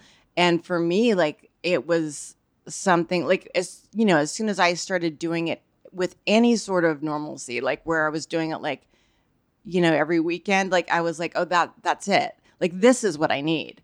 Like, once you start doing that, like codeine and Fioricet is not going to cut it. Once you started doing heroin. Do you remember the first time you did it? I remember the first time I did it, I smoked it. Where were you? What was the deal? I was with a friend and I smoked it. And it didn't. Off foil? Yeah. And I remember it not really being, like, I don't remember it being, we were also doing coke though. So I don't remember it being that great. Like I was like. I never got that high from smoking it at all. Yeah. Like it never hit me right. I did. I mean, eventually I did because that was actually the main way I did it was smoking it. I didn't want to, because I had the kids at home. Like I didn't want like rigs around, and I didn't like. Well, I'm sure. I mean, like, when did you use needles at any point? Yes. And yeah. and I mean, nobody really. I know I didn't really want to have needles. Yeah. I only did when someone was. Well, maybe I did want to, and I was like conflicted, and I was scared of it, and then I did, and then I just had needles. Yeah. So take us through your heroin addiction. So I mean, I was primarily smoking it because my kids were in the house, and so it was. I mean, what that looked like was me. Like I had it in the back of a drawer, like where my kids could have absolutely found it, but I kept it in the drawer, and like I would not even leave my bed. Like I wouldn't even get out of bed. Like I would just like crawl to the end of the bed and reach into my dresser from the end of my bed and get like, my little setup. And before they were up, before I took them to school, like I was doing heroin, and then did you buy it in balloons? Yeah. And what was the setup? Foil, and like I'd make these intricate little like, straw like things out of foil to smoke it. And I was living in Oakland at the time, and I had a window that looked out kind of like you could kind of see the Bay Bridge from the top because I was up on a hill, and I would open the window because, the smell, so I would, but I was also smoking cigarettes at the time. So in my mind, I was thinking, well, the kids won't know that it's heroin. Like, why would they? But how old were they at that point? They were young. They were like elementary school. So I would open the window, and there was like a platform, like it was above the garage. So I would kind of like lean out and like smoke my heroin, and then I'd smoke a cigarette. And then if they came in, because it was kind of my room was a little bit separated from their rooms. It was like off the kitchen and like up above the garage. So like I could kind of hear them, and I had little steps that went up to my room. And so, if they were coming, I could kind of like hide stuff quick. But yeah, I mean, it was just like it was all day. Like it was just me getting high all day and doing heroin. And then, like I'd take some codeine and Fioricet during the day, like midday. And then I'd maybe have some ecstasy or, like it was just like a cocktail of drugs. Like all How day. did you do it with the kids? How did you stay high and parent? Not well. Not well. Not well. Yeah. Yeah, like my kids have memories of you know, of me like passed out and like bloodied and like, you know, just a mess, you know, like I can't. Did I your still ex have know? guilt. I don't think he did. Like I don't know. Like we don't really talk, and I can't speak for him, but I don't think he knew. And I was afraid that he would find out because I was afraid that, you know, that would be it. Like that would be Take it. custody. He would take my kids. Yeah. But he didn't find out. Not until later on. No. And then, so you're managing like acting, modeling, parenting, drug taking life. Partying. When does the bottom? A lot of partying. Right. Like a lot of me like going to parties and going to like the bar at the Claremont Hotel and hanging out with like, you know, celebrity adjacent people and like local celebrity type people. And it was like model life. Yeah. Which is A lot exciting. of traveling. Which is exciting Yeah. and luxurious, but also like a little disconnected from For sure. reality. Yeah, like my kids have this memory of I mean this is I was you know, I was not a good parent at that time, like at all. Like my kids have this memory, and I didn't even remember it until they were talking about it because they were super integral in me writing the book. And they were saying, do you remember, like, we used to go to the Claremont Hotel, and I knew people that worked there. So I would get, like, a suite, you know, like, I would get, like, a beautiful suite. Like, I've stayed in the penthouse at the Claremont Hotel, and I'd, you know, like, order room service up. But I would take them, like, out of school for the day, you know, because I was like, well, you know, like, overcompensating kind of well, not even that, but I wanted to party. So, you know, like, I would, you know, like I'd be like, well, we're just gonna take a vacation day. I mean, it was awful. Like, who does So wait, that? but if you're partying in Yeah. the penthouse of the Claremont Yeah. Hotel and the kids are not in school, Yeah. what do the kids do while you're partying? You know, like I would like do whatever in the bathroom, or I'd be taking pills all day, and then we'd go down to the pool. You know, like I'd take these little mini vacations with them, and I'm sure it was like in part like overcompensating. Like, I'm going to do this great thing Right. for you because I'm not cutting it as a mom, and I can't get you to school on time, and I can't keep my own shit together. But know? you being like the partier, we can party. Yes. Like, and it's like now you can feel special, and we have Yes. this special existence, For and sure. you get this special day because I'm the cool mom. Right. Kind of Yeah, shit. yeah. I hear you. I Yeah. get it. And when does it start like getting? I mean, it's in this phase. It's like it still seems shiny and Yeah. dealable. When does it start not being so shiny? Well, so I had somebody in my life died, and so that was a big. What was that story? Well, it was. I'm like, well, it was somebody that I was seeing, and And he was using. he was using. And were you like living with him often? I was not. I mean, we were spending a lot of time together. And you were using together. Yes, and Heroin.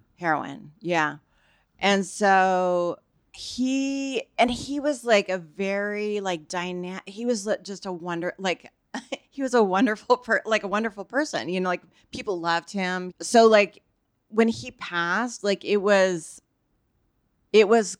really like kind of it was shocking because he was such a bright, like vivacious person. And he OD'd. And well, he had a car accident, but yeah. it, you know, like whether it was Drug related. or not. Yeah, like I'll never know. You know, like I'll never know that. That was Casper. Yes. Yeah, Casper in the book. So And he, I mean, from what I remember, because I can barely remember yesterday, and I read the book a long time time ago, yeah. But from what I remember, he really, I mean, you loved him. I did. Yeah. And also you loved to get high with him. Yes. And he loved getting high. Yeah. And it kind of reignited your passion for heroin in some kind of way. Yes. Well, and also like we kind of like we would vibe to like the same, like we were both really into the Carpenters and like weird, you know, like music. Like we'd listen to like Mr. Bungle or or Etta James. Mr. Bungle and the Carpenters. Yeah. Like there was like a weird mix of music that we were both, you know, when you have music that you both like, oh, that's weird that we're both into this kind of music. But it also is like the soundtrack to our relationship and our addiction together. Right. You know, like there was a lot of time that we spent together, like just listening to music and getting high and like with each other. So yeah, it was shocking not just to me, but to everybody in his circle when he passed. But it was it should have been a wake up call for me. Like that should have been like oh shit, like maybe I shouldn't be fucking getting loaded. And getting loaded and driving all the time. Yes. Yeah. And with my kids, so. Which is terrifying. It is terrifying. And you look back on it and you're like, on one hand, this show is about drugs addiction and dumb shit, so you want to lay it down. Yes. And then on the other hand, you're like, it's fucked up. And am I being judged because I'm not a good mother? And like, where does it all sit? Yeah. How do you deal with it when you go over it? Like, I mean, I've made an amends to my kids. Like, I don't know how many times. Like, honestly, like one of the things that I feel the worst about is I could not, for the life of me, get them to school on time. I just couldn't. And I still feel bad, like that they had to walk into class, like even if it was like a minute late, they were walking into class every day, a minute late because I couldn't get my shit together because I had to get high in the morning or because I was at the methadone clinic or, like whatever the reason was, like I couldn't get them there on time. And that I feel like I'm like, did that fuck them up like forever? But, there's nothing I can do about that. Like there's nothing I can do about the past, period. No, absolutely. So I just have to kind of be kind with myself that like, hey, you were doing the best you could at the time. Thank God you've gotten it together now. Like I don't have to be that person now. Well, that's the way I think you have to deal with all of the trauma and heartache and failure and mistakes and how I do too and how anybody who's in recovery deals with it. Yeah. That's what we have to do or else, you have to fucking move on or you're just going to be stuck in some miserable spot. Right. When Casper died, how did it hit you? I had a really hard time and like I was really messed up about it. But then I because I was still like fixing on things, that I was very active in my addiction. I transferred, like I started dating somebody else right away. So I just went from like one person to the other, like, not going to deal with that. Going to keep using. And then we started using together. I mean, we were using together. Not that we started, we were both using and then we got together and we're still using. And so it escalated. Like that really, the pace quickened. I think when we got in that relationship together, the pace quickened. Like we both had access to drugs and like we would both just burn through whatever supply. And you would lie to each other about what you had. Absolutely. Yeah. Like I would get my prescription for the codeine and Furoset and then maybe go doctor shopping and be like, and he'd be like, hey, do you have any of that Tylox or do you have any of that? And I'd be like, no, I haven't seen the doctor. Meanwhile, I've got like 200 in my purse, or whatever. I don't think I ever had a real relationship. I didn't have any romantic relationship with, I did one. I had one romantic relationship with a woman who used, and we wound up on methadone really fast. And I never lied about I never held back drugs. Yeah. I feel like Todd and I had a very deep relationship. That you never held back drugs. No. But I don't think I ever I don't know. Like I don't know that it's impressive. I think it was situational. Yeah. I think Todd, and I don't think me and Todd even held back drugs from each other. Todd would once in a while, I think we both would say we had this and you can't have it. Like it would be like that. Because it was just like, no, you know what I mean? And we'd get into scraps about that. Yeah. But that was like a serious, like codependent drug addict relationship. And in yours, like you were just lying to the guy. Yeah. Which I think is funny. But I also was like, I wonder. But he was lying to me too, because he'd have stuff and not. Was not a good relationship. Not a good relationship. A good relationship is based on honesty. Yeah. It's funny that we would be honest with each other and just not give each other the drugs. Yeah. You know what I mean? It's fucking so funny to think about. So when does consequence start really showing its face to you? Because, I mean, obviously Casper's death was a consequence. For sure. Yeah. I was having a lot of mental health issues that I wasn't willing to acknowledge that drugs were the problem for what for the mental health issues I was having. I was like, well, it's not the drugs. Like, it's not that. But like I wasn't being honest with doctors. They'd be like, oh, we don't know why you're seeing squirrels on Wellbutrin. Like literally, like my mom was like ready to 5150 me because I was like, there's shadow squirrels. Like, like I'm literally telling her that like these imaginary squirrels are coming out of the walls. What else were you doing?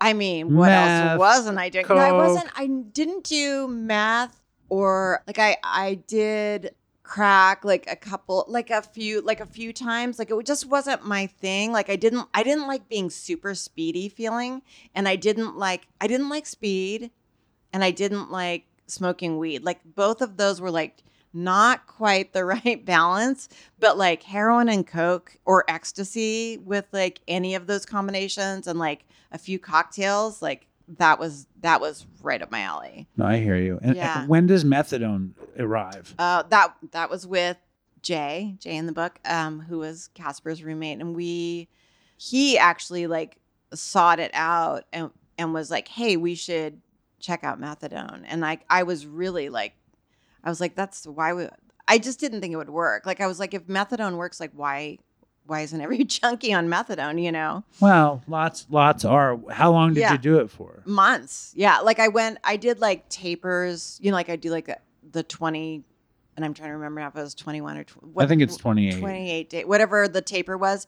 But I wouldn't make it like, like you'd get like 2 weeks in and they'd start dropping the dose, and then you'd be like, I'm not feeling so good. It's crazy. Yeah. And then you're like, fuck it, I'm just going to go cop, So there was a lot of that like back and forth. And I had a really good counselor at the methadone clinic I was at in Berkeley. And she was like, hey, like, why don't you, well, she was like, first of all, she was like, why don't you ditch the guy you're with? Because that relationship isn't serving you. Like, it's not helping you. Like, you guys are not pulling each other up out of this. Like, that's not going to happen. And so she was like, Did she say 2 sickies don't make a welly? Man, I wish she had. She did tell me to go to AA. And I was like, 2 dead batteries won't start the car. That's a good one. I don't think I know that one. Yeah, that's a Long Island one. That's a New York one. That's why I don't know it. Keep your fucking mouth shut and 2 dead batteries won't start the car. I'm going to throw that New out York. in the That's Bay New Area York. at a meeting. Yeah. So she was like, what is serving you about this relationship? And like, I was like, well, like I was looking at it like not any, like, cause it was not a healthy relationship. Like we're friends now, he and I are, but like at the time, like we were both a fucking He's sober mess. now? He is, I don't know that he's sober, but he's not in active addiction. Right. And he's, doing good. So yeah, we split up and I detoxed off methadone, which was great fun. And and started going to meetings. Like I started. So that was the end? Yeah. The end was methadone? The end was methadone. And then when you got off of methadone, you were like, I'm fucking done. Yes. Yeah. It's amazing. Like even just talking about methadone, like I'm transported. Yeah. Like to a clinic. Well, to a clinic, to the taste of the the cherry whatever the orange whatever it just what it feels like to be there. That it's like you're the viscosity of it. I mean, I also just think of it like like if you're on a roller coaster or something or on a flume when it takes you up. Yeah. And you're in that track and you can't get out of the track. Yeah. Like that's what this is all why I don't ride roller coasters, but yes, go ahead. No, but that's what methadone is to me. Like you're stuck. Right. Like, and you have to go and you have to you're in that world. And it's like, oh my God, I was so fucking happy to get out of that world. And I'm not throwing any shade at anybody who's having a good life on methadone or anyone who's in the process of getting off of it. Yeah. Or if you like it, good for you. Yeah. I was fucking thrilled. It's so thrilling to me to even say that I got to get off of it. Yeah. Right. How long were you on it? And that was like the end. That was like the exit of you being a drug addict. Yeah. How old were you? I was like 20s. Yeah. That's awesome. Yeah. It's amazing. Yeah. It's amazing. You're young, you're vibrant, you've got these kids. Do you remember the moment of clarity? Do I remember like the moment of clarity Like like I'm gonna actually try to do this. Well, I mean, like I went to AA while I was on methadone, and my counselor at the methadone clinic was like, she had kind of forewarned me. She was like, go do some meetings, and I really was very skeptical about doing AA at all because my dad had tried AA, and it didn't seem like, it just seemed like a joke to me, like because it didn't work at all for him. So I was like, I don't know about that. And she was like, just go try it. And then kind of like as like a PS, they're probably going to give you shit about being on methadone. So she was kind of like, go do this, but no, Right. that they're probably not going to be really accepting. And I was like, what the fuck? So I did go, and I did get shit for it. Like I did get a lot of shit for it. And I still have a little bit of resentment about that because I was like, I was trying to. I know, but fuck them. It's like anyone, Yes, they could all say whatever they want. And, Right. then it's up to you what you're going to do. Right. Like yeah. people who talk shit about other people at meetings, like they don't have a good program. Right. Yeah. At what point do you think you're like, I actually want to change? I think. Because this all came out of nowhere for me. You getting Yeah. sober in this story. Yeah. Like what made it happen? Like I think,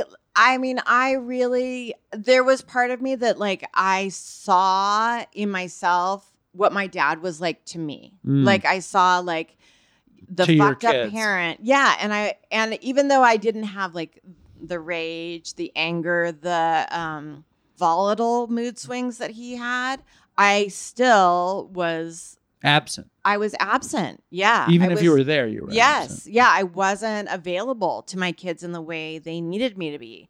And that was heartbreaking to me. Like you want to give your kids everything. And if you can't, like it's heartbreaking. So I think like for me, like telling my mom that I was using was like a huge turning point. Cause I was like, okay, I'm going to be accountable. Like once I tell my mom, once this is out of the bag and I tell my mom, there's no going back. Like I can't rescind it. Like once that's out there and she knows, because my mom she will not let things go.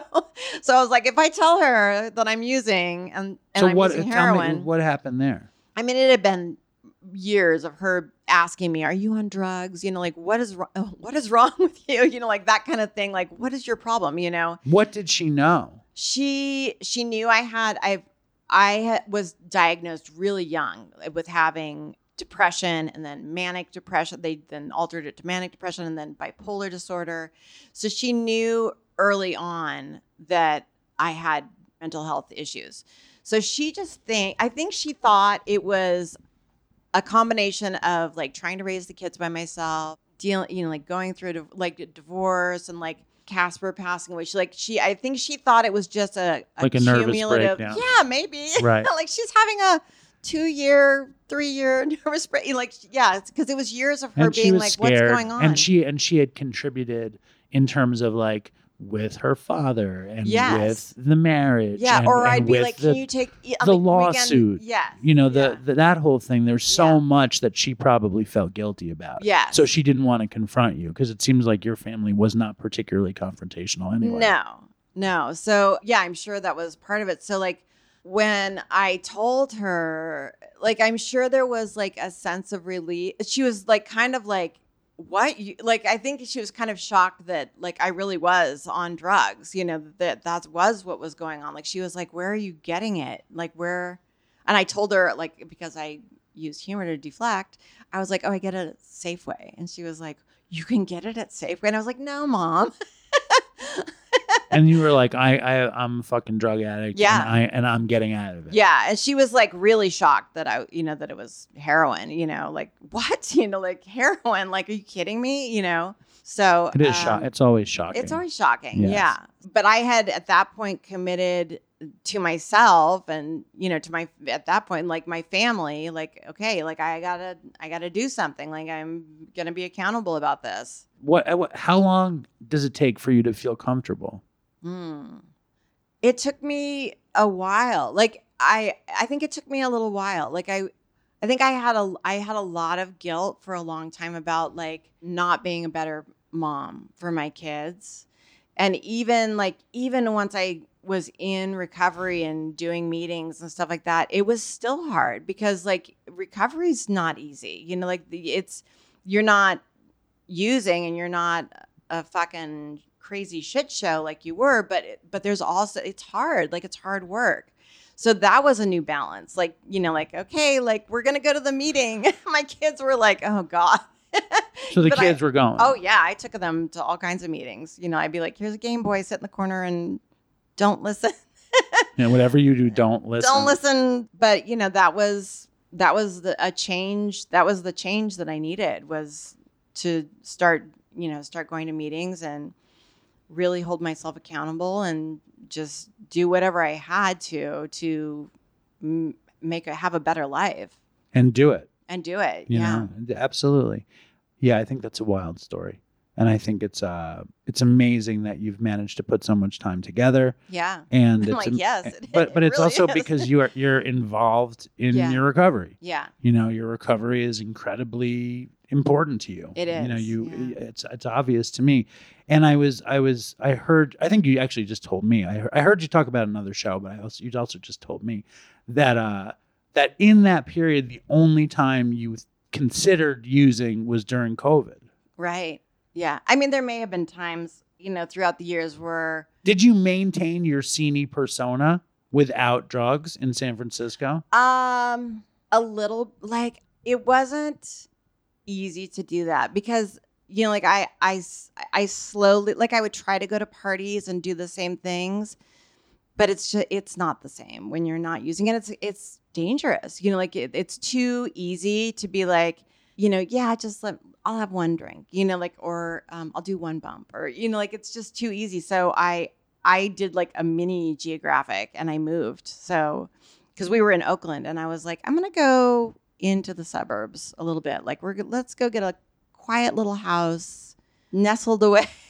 So I did, you know, I just was ready for a change. Like I was ready to like kind of like put a cap on the party life, you know, and just walk away. I was like, you know, like you had done enough. I had done enough. And also like I was really surprised that when I went to, I started going to NA first. And like the people that were in NA and AA in the Bay Area in the 90s, or even now still like there's some like fucking rad, like just really cool people. Like, I'm like, these are people I would hang out with. Like, these are musicians, artists, you know, like they're the same people that you did hang out with. They're just sober. Yes, they're just sober. Yeah. So, I mean, it was once I realized that I could have a better life and still like have fun, because I think I had it in my head that like, oh, it's going to be awful.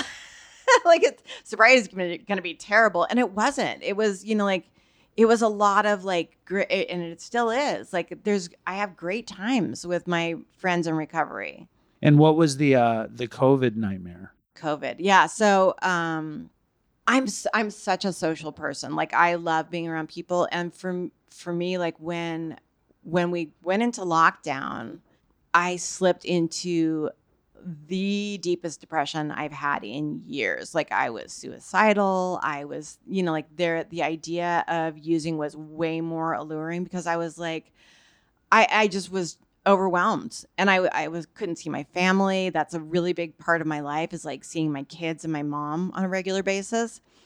And so I had listened to Dopey earlier on, and, you know, like I fall asleep like listening to podcasts. That's like how, like, it's like my happy place when I fall asleep.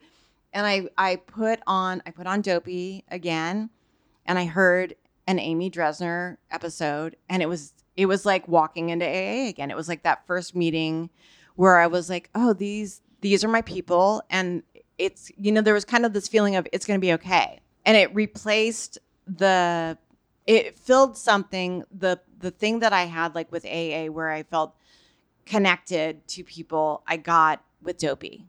I felt that same connection and that same sort of like, it's going to be okay kind of feeling. And how prominent was the relapse feeling in that period? I mean, it was just anxiety. It was without the medicine. Yeah. I mean, it was really hard. Yeah. I mean, I appreciate the nice thing you're saying about Dopey, but I wanted to hear about like struggling. Yeah. Like Oh, that's what you're saying is that Dopey made it so the struggle was dealt with. Yeah, you did. Dopey was medicinal. It was medicinal. Like, and the other thing is, like, everybody was doing Zoom meetings, and I'm terrible with technology. Like I said, if I can't do it on my iPhone, I'm not good with it. It was hard to do that, you know? Yeah, well, it's also isolation and everyone's separated and there's fear and your mom was sick and yeah. I get it. But the book is See Swallow Me by Suki Jones, and thank you so much for coming. Thank you. It's cool. I'm glad you came. I'm so glad I came too.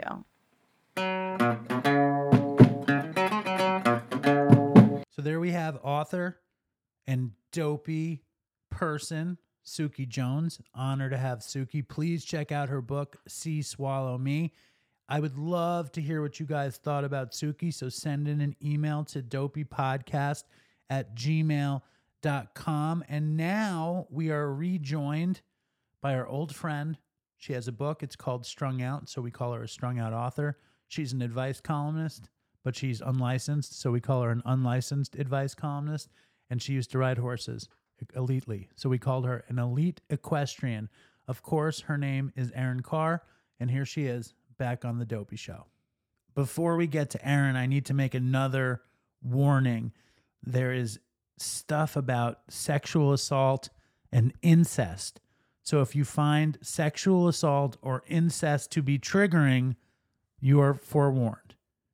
And there's a couple other things. Emilia, our editor, told me to warn you about this. So we need to give Emilia's crazy clothing company a shout out. It's called Fake Estate, and it is crazy recycled clothing. You need to check out fakeestate.shop. Emilia is a vital part of Dopey, and her clothing is so nuts. It's all recycled material. There's the blob shirt, the pebble jeans, the denim strip work jacket. There's the ultra spam hoodie that goes for $666. Amelia's crazy. Check it out at fakeestate.shop. And then also, before we get to Amelia, I have to say, if you love recovery podcasts, if you love middle-aged dads, you need to check out Recovery in the Middle Ages. It is our good friend Nat and Mike. It is the story of two suburban dads as they make their way through recovery and anonymity, or however you say that, anonymity, in the world of soccer moms and PTA meetings, if the neighbors only knew. Check them out wherever you get your podcasts. It's called Recovery in the Middle Ages. Support Nat. And here she is, strung out author, unlicensed advice columnist, elite equestrian, ex-elite equestrian, Erin Khar.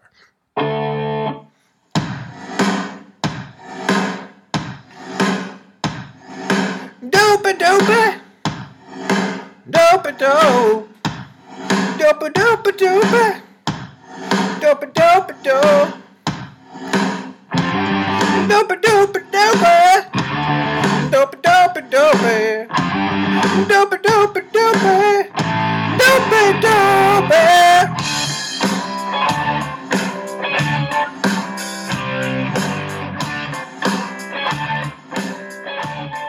All right, so we haven't been here in a long time, and I'm traveling like an idiot.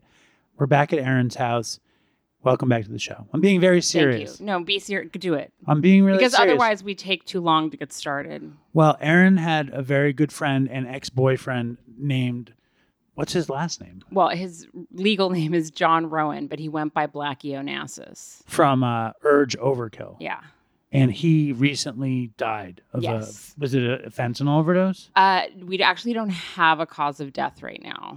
And initially I thought that it was an overdose, but now I'm not sure. I'm sure ultimately it's still drug related, but yeah, I don't know. It was not clear. He never got super sober though, right? He had periods of sobriety. Like when I met him, he was in a really good, stable place. So when did you meet him?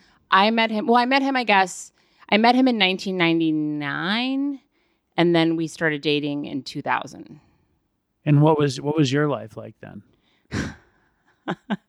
I was in my 6 years of like just constant relapse. So That was but the I crack think, era? well, crack was with him. That's who I did crack with. That crack relapse was with Blackie. So for anyone who's read the book, Jack in the book, I mean, he said, you know, when I was writing the book, Blackie, yes, and Jackie yes, all rhyme. When I was writing the book and talking to him to like remember things and like verify my account of things, he was like, no, just use my name. And I was like, well, I already decided to kind of change everybody's name. So he wouldn't care that I'm saying that now. But so, yeah. Do you think he would have cared if he was alive? No, he told me to use his name. But you were like, I'm not using anyone's name. Yeah, I thought it was easier just to not use anyone's name. So when I talked to him, I had several phone conversations with him while writing the book because A, I wanted to verify things. B, I wanted to make sure that he knew what was going to be in the book because it was dark, personal stuff. What were the some of the grittier Blackie stories in the book that he verified? Well, I mean, I think probably the grittiest stuff I wrote about myself during that era, but we went through an abortion together, which was really, really painful. And the thing that's like, now see, I told you I was going to cry. The thing that's been challenging is that I've been reading through like journals that I had from that time period, and there are a couple of them that I didn't have while I was writing the book from after we kind of broke up, but we were still sort of back and forth. And there's like things that I completely blocked out.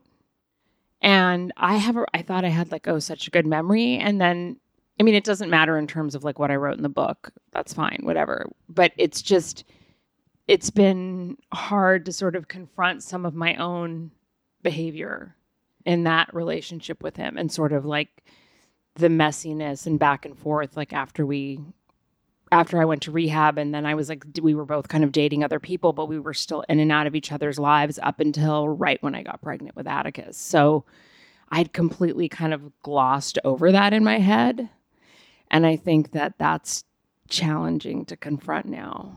You glossed over because when we have relationships with people that aren't our primary relationship, we tend to sweep it under the rugs, but obviously there's a relationship there. Yeah. And when you wrote about it, like what was some of the stuff that like toppled you? You mean when I read the stuff in my journals? I mean, I think the fact that that's what I mean. that I was still Not like when you wrote it, when that you we read were it. still like romantically involved off and on until like right when I got pregnant with Atticus.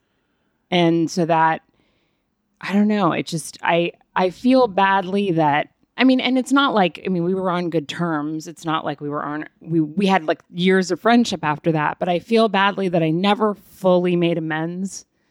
Like I made an amends to him, but I never fully did. What kind of amends do you feel like you I did think make? like sort of acknowledging some of the things that I did in our relationship, the constant push and pull on my end. That I think that because we relapsed, we actually didn't relapse together. We relapsed separately and then used together. I think that because of the abortion, because of like the drug use, like a lot of the other stuff sort of faded into the background for me because there was so much to unpack in that time period without that stuff that now when I look at it, I just wish that I had been less selfish. And how? Less selfish in terms of dragging him back into my life again and again because of what I needed. But I'm sure he needed it too. Yeah. When did you meet him? I met him in 1999. But what was the circumstance? Oh, it was an AA meeting. You met him at a 12-step meeting, yeah. Or it could have been an NA meeting. I don't know. And we had mutual friends, so. And you hit it off right away? Yeah, I mean, I thought he was I had a boyfriend at the time, but I thought he was really funny and really smart. And I mean, anybody who knew him well will say he was like one of the smartest and funniest fucking people they ever knew. He was so quick. Like, even with all the drugs, he just was really, really quick. And he remembered things about people. Like he would meet a friend of mine once and then we'd see them again and he'd be like, like, how's your sister Joanna? Or, you know what I mean? Right, he just remembered things about people no matter who they were. Right. And that was like one of his sort of, he had, you know, on like the plus side, positive side of like his personality, he was really nice to people. It didn't matter who they were. And he also had an ability to kind of see through the bullshit and really see people for who they were in like a positive way. And I think he was probably the first boyfriend I had who really made me feel like he saw value in me as like an artist and as a writer in a way that like I hadn't experienced before. And I appreciate that, you know. Did you ever get high with him? Yeah. You read the book. I don't have a memory. Yes, yeah. We went on a horrible. He was who I was with when I smoked crack on an airplane. I think I might have early onset dementia. They said the first thing, if you have early onset dementia, you lose is words. This happens to me. Yeah, well, you probably have early onset. You know why I dementia. think too? I was talking with a friend of mine about this recently, like because a lot of people I've known like 4 or 5 people who've died in the last 6 months, and I think part of it too, and like some of them, you know, had been sober like 30 years, kind of thing. But then I guess part of it is like there are things that damage that maybe we did to our bodies that we don't even like. Maybe it's showing up now, and I think about that because of how much heroin I smoked off of tinfoil. Yeah, like smoking tinfoil. Aluminum. It definitely causes dementia. I mean, that's like, they tell you that you can get it from using deodorant that has aluminum in it. So the fact that I was inhaling fucking aluminum fumes for years. You smoked a lot off the foil? Yeah. I mean, because when I stopped using a needle, unless I was on the East Coast or Chicago, I snorted it. But then here in California, you smoked it off. Yeah. The floor. Now, what drugs did you do with Blackie? Remind me. Heroin and crack. What was the first time you got high with him? The first time I got high with him, I had already relapsed. So you were like both in 12-step meetings. We were both in 12-step meetings. Had you both relapsed at the same time? No. So I relapsed before him. This is the kind of story that I think is good for the show. Okay. So I did what I did, which is I relapsed and like hid it. And he had his own apartment, but he was basically living with me. And I'd gone through an abortion that was really, really, it just destroyed me like in a way that I didn't anticipate. And I was not in a good place. So the day before the abortion. And the abortion was with his. Yes. So did you relapse with him before the abortion? No. So I want to hear the story about when you got high with him. So for the first time. Yeah. Because you met in a room, a recovery room. So I had been using for a couple of weeks. And heroin and no, just heroin. And then I, like a couple weeks in, I kind of thought like he was acting sketchy. And the funny thing about Blackie is that he was a terrible liar. Like really, he was not good at lying. Like you knew the second that he was lying. I think in general, I was a much better liar than he was. And he just wasn't. So I knew something was off. And I went into the bathroom and like looked inside. Like he had like a little like mirror thing and like looked inside like, like a little toiletry bag with like a mirror thing in it. And I looked and it was like just sitting right there. And I didn't say anything because I was getting high, but I didn't want to get high with him. So then that went on for about. Why didn't you want to get high with him? Because you knew it would be a big problem. Because I think that I guess it was because I thought I could still somehow control it if like nobody knew. Do you know what that's I mean? how you used a lot though. Yeah, the majority. I remember that. Majority of my using was like that. So then that went on for about a week, and I was like so irritated the whole time because like we talk about like being a hypocrite. I was such a hypocrite, but I was like so annoyed that he was lying to me. And then it may have not even been a week. It may have only even been a few days, but let's say a week. So it was about a week. And then I had a day where I was going to score. My dealer wasn't answering. And that was when I went. He had been busted. And I almost got sexually assaulted by his cousin. The dealer, not Blackie. Yeah, not Blackie. And so when I came home, I knew that I knew that he would come home with drugs. I just like knew it. So he comes back. And I said I needed to talk to him. And he's like, yeah, just a minute. And he went into the bathroom and I knew he was like getting high. And I was like, hello. And he's like, just a minute. And I just opened the door. He hadn't locked it. And I grabbed it from him and did it. And he was shocked. And then I told him that I had been using, and I told him that my dealer got busted and I was sick and I needed him to go get more. Was all this in the book? Pretty much, yeah. Okay. Yeah. So it sounds familiar. so then he went and got more? So then he went and got more and also brought home crack. And I'd never done crack. I'd done coke and speed and stuff, but I'd never smoked crack. So he brought crack home, and that was the first night that I did crack. And was he in that band then? No. Mm-mm. Was he drumming then? He was drumming with like different people, yeah. I mean, because it was only a couple years out of Urge. Oh, the band had ended. The band broke up, yeah. I don't know like anything about that band. Like 97. They're kind of like an LA punk band. Like, no, what do they sound like? They were big in like sort of the Chicago indie and alternative scene. Their album Saturation was pretty popular. They had that song, like Sister Havana was a big song, and Positive Bleeding was a big song. They're probably so it was like a 90s alternative band. Most known. They really blew up because of their cover of Girl, You'll Be a Woman Soon in Pulp Fiction. Oh, that's them. Yeah. Oh, yeah, that's very 90s. So Did he get rich off of that? Yeah. I mean, Blackie did? He did well, yeah. That's amazing. I don't know how much money he made off of it, but it was still, he was, still receiving royalties. I swear to God, I've heard that song so many times. And I didn't know it was Urge Overkill. Yeah. Ever. Yeah. I just knew, weird. I just knew t-shirts. Right. And, that's all I know of Urge Overkill. Yeah. If you heard a lot of their songs, you would be like, oh, yeah. I know that song. Right. And there was a song that on both Saturation and on Exit the Dragon, which were their two releases on Geffen, on both of those albums, Blackie, I mean, he co-wrote, they all wrote all the songs together, like shared song publishing, but there are two songs that he sang, and one of them called Dropout, which was on Saturation, was on that show My So-Called Life. So that kind of became like it had because my So-Called Life had such like a cult following for years, that song had like a whole other life because of that. Were you an Urge Overkill fan before you met him? Not particularly. When I first met him, I didn't even know who he was. I was introduced to him. I didn't know he was in that band. Did he have a big penchant for the Kennedys?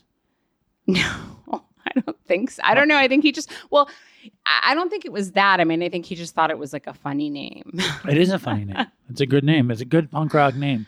Blackie Onassis. And, they were part of like that whole scene. They were on, who's in the Chicago. scene? Because you're educating like me. Liz Phair, like her big album Exit from I didn't Guyville. listen to any of that stuff. So was educate me now. Well, that was all Liz Phair, Urge Overkill. Yeah. Who else? Smashing Pumpkins. Yeah, I was going to say Smashing And then Pumpkins. who else was around then? Material Issue. Yeah, I don't know. And then there was like indie stuff like Smog and all like the Drag City stuff. But yeah, so they on the Nevermind tour, Urge Overkill opened for Nirvana, and then they toured with Pearl Jam. They did part of like the Rolling Stones Voodoo Lounge tour. They were big. Did Blackie have stories about Kurt Cobain? Yeah, of course. Of course. Did he get high with Kurt Cobain? I'm not going to repeat his stories, but I think that it's pretty well documented that like a lot of people got high with Blackie. Right. Let's celebrate Blackie. Tell us more about him. Okay. Well, there's one funny thing is that and I'm going to butcher this story, but I remember thinking this was like, he would, it would be really much, much funnier if he was telling the story. But I remember he told a story about he broke all of his toes when he was a teenager because he didn't have shoes on and he was smoking pot, and the cops were came after him and his friend, and he was 14 or 15 and was running upstairs, but his foot hit the stairs and then the next foot hit the stairs and broke all 10 of his toes. Oh boy. So he had really funny toes. Broken. And then actually I talked to Patty Schemmel recently about Blackie, after he died. I was having a hard time and talked to her for a long time on the phone. She's been on the show. And she told me that she always remembers this time that she thinks it was for Pearl Jam, but they were in Europe and Blackie played a whole set with casts on his arms and then filled in for Pearl Jam. She thinks it was Pearl Jam on the same tour with casts on. And the funniest thing about that is that the reason he had casts on, if I remember this correctly, I think that when they were in Paris, he was dope sick and decided he was going to take acid. and took acid and jumped out of his hotel room window. No way. Yes, broke his arms. No, why his would wrists. he? But why would he jump out the window? Because he was on acid. I don't know. See, that's a myth. That's an acid myth that you jump out the window. No, not myth like on a TV show, like PCP stuff. He just was like crazy. See, no, but there's a classic old story.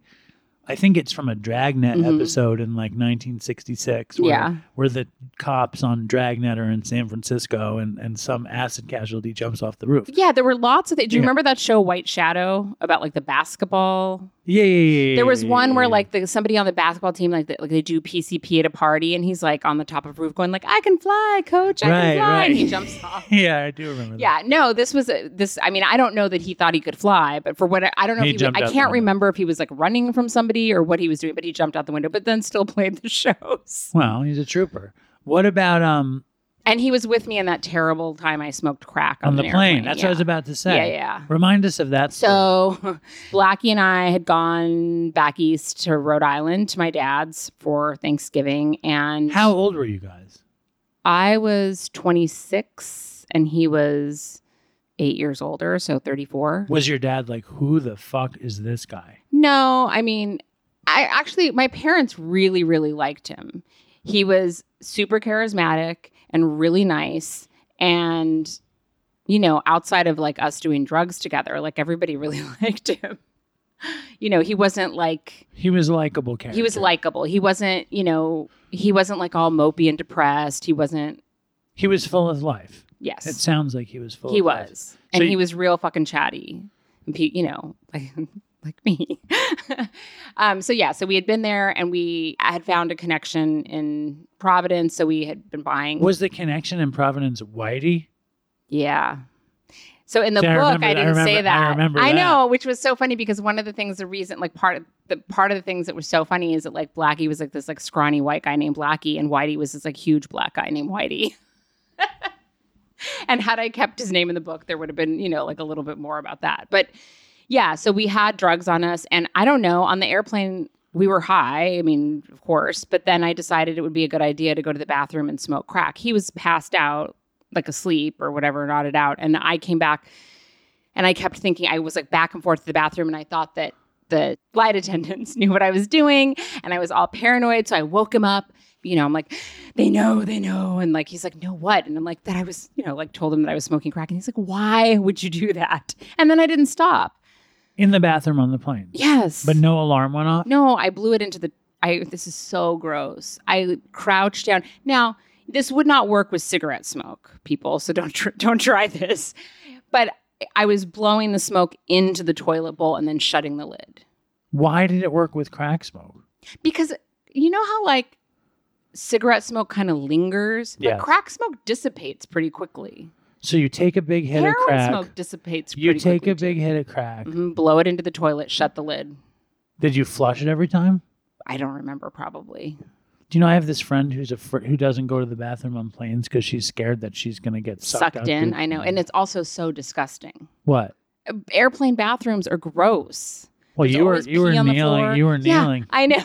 It doesn't seem like the germaphobe. Doesn't sound like you at all. The amount of time, like disgusting bathrooms I have done drugs in, like, you know, I mean, desperate and times. No one knew. I guess not. I thought they did. I thought I was going to get arrested. Right. I was convinced. I was like, oh, when we get off the plane, like when we got to baggage claim, I'm like, you have to get the bags. And I went and waited outside. And obviously I did not get arrested, but I was, you know, out of my head. And then in the book, I wrote about this, that like, you know, he did a really good imitation of me freaking out. And I so wish that we had that recorded because his imitation of me freaking out was probably so much funnier than me telling the story. Right. Well, what else can we do to honor Blackie's passing? I mean, the thing is that, like I said, you know, I've lost a lot of people, as all of us have. But I think that, like, this is probably the hardest one that I've gone through as an adult. And because he was your closest person that died. And because you shared a moment of your life. Because we'd gone through, like, a lot of things. We'd gone through significant things together. And Blackie is a significant drug addict in California. Like, all those West Coast guys, like, know him and talk about him, and he was like the junkie's junkie in Yeah. Los Angeles, and he would have been a great guest for the show. I know. Well, I had mentioned it to you. I know, before. but I think I thought I didn't know who you were talking about. I also just try to stay off the phone now. Like I was, it's like What? no. What I mean is I don't do the show on the somebody phone. is in person. I Yeah, see what I'm you're like saying. I don't want to do it. I don't want to do it It's on not the the phone. same. No, No, I know. It's like you can't do the same stuff. Right. But I regret. I mean, it was because I didn't know who Urge Overkill was. Right. Probably, who knows? But Blackie, it sounds like he would have been an insane guest. Oh, his stories were so good. Can you think of off the top of your head? And I know it's not your story, so don't get angry at me. But can you think off the top of your head? What do you think the greatest Blackie story that pops into your head immediately would be? Well, I mean, God, there's so many. One of the times that he got arrested, he had left rehab and gone to cop downtown. And he's like one of those people that like got arrested constantly. He just always got caught. Like he wasn't a good liar. He wasn't good at hiding things. Everybody always knew like what he was up to when he was doing it. You know, he like went to cop, then ran from the cops, and in running from the cop and was on Klonopin and hadn't gotten high yet, but was on a ton of Klonopin and literally just drove his car straight into a wall. I mean, this isn't really that funny, and knocked out all of his bottom teeth. No, I think that's very funny. And then I remember like when he would tell the story, he would be like, yeah, this is why I don't do benzos. And I was like that was the moral of the story, you know? I think he's right. I think he's right. I think that is the moral of the story. And I can't remember exactly. I have to ask like a mutual friend because he had crazy stories about when they went to Australia. The band, because they were really big in Australia, and they went and had some crazy stories. And people have been sending me some really funny fucking videos of him, like, you know, doing like different talk shows and things like that. And yeah, I mean, I think he had a ton of stories. There's also, have you ever heard that Wesley Willis song, Blackie-O? No. But I'm assuming it's about him, though. It is. It's really fucking funny. And Do you know who Wesley Willis is? I don't. Oh my God, Dave. For a music guy, I feel like I need to educate you on a lot of things. Well, I'm trying to get educated. I have some blind spots. You know what I mean? I have serious blind spots. So who's Wesley Willis? So Wesley Willis was a man who was from Chicago, who was an artist, and then started, I think it was called the Wesley Willis Experience, which was like a punk band. And he was a black guy who had schizophrenia, I think. But his artwork was amazing. His punk band was kind of amazing and had like this cult following. And he loved Blackie. He loved Blackie. So a lot of people knew that song in like the punk scene, whatever. And what was the controversy? And it's a sad story. If you don't want to tell it, you don't have to. But the controversy in his obituary. So, because I think that kind of a story is like our audience is, you know, we're all at risk. You know, we sit here, do the show as though we're not at risk, but we're all at risk. Everybody in the audience who has a history using or drinking, like once you're in that situation, we're all at risk. And I think every death around addiction is a cautionary tale. And you don't know what the end of him was. No. I mean, I knew that he hadn't been in great shape, and I knew that... You mean he'd been using? Yeah, and in health-wise, I don't think he was doing that well. But I don't know... He was in his 50s. He was 57. Right. Yeah. So tell the story of the obit. So the LA Times, I got a heads up from somebody who knows an editor at the LA Times that was overseeing the obituaries, or this particular obituary, and knew that they were going to run it. She had asked him to hold off for a couple of hours because like his mom hadn't even been informed yet. And when it ran, there was the last sentence of the obituary was a quote from one of his former bandmates from an interview, I think last year when they had like Urge Overkill reformed, not with him, but like without him, and had like an album coming out, and somebody had asked something about him, and one of his bandmates had made like an offhand comment that he was a third wheel.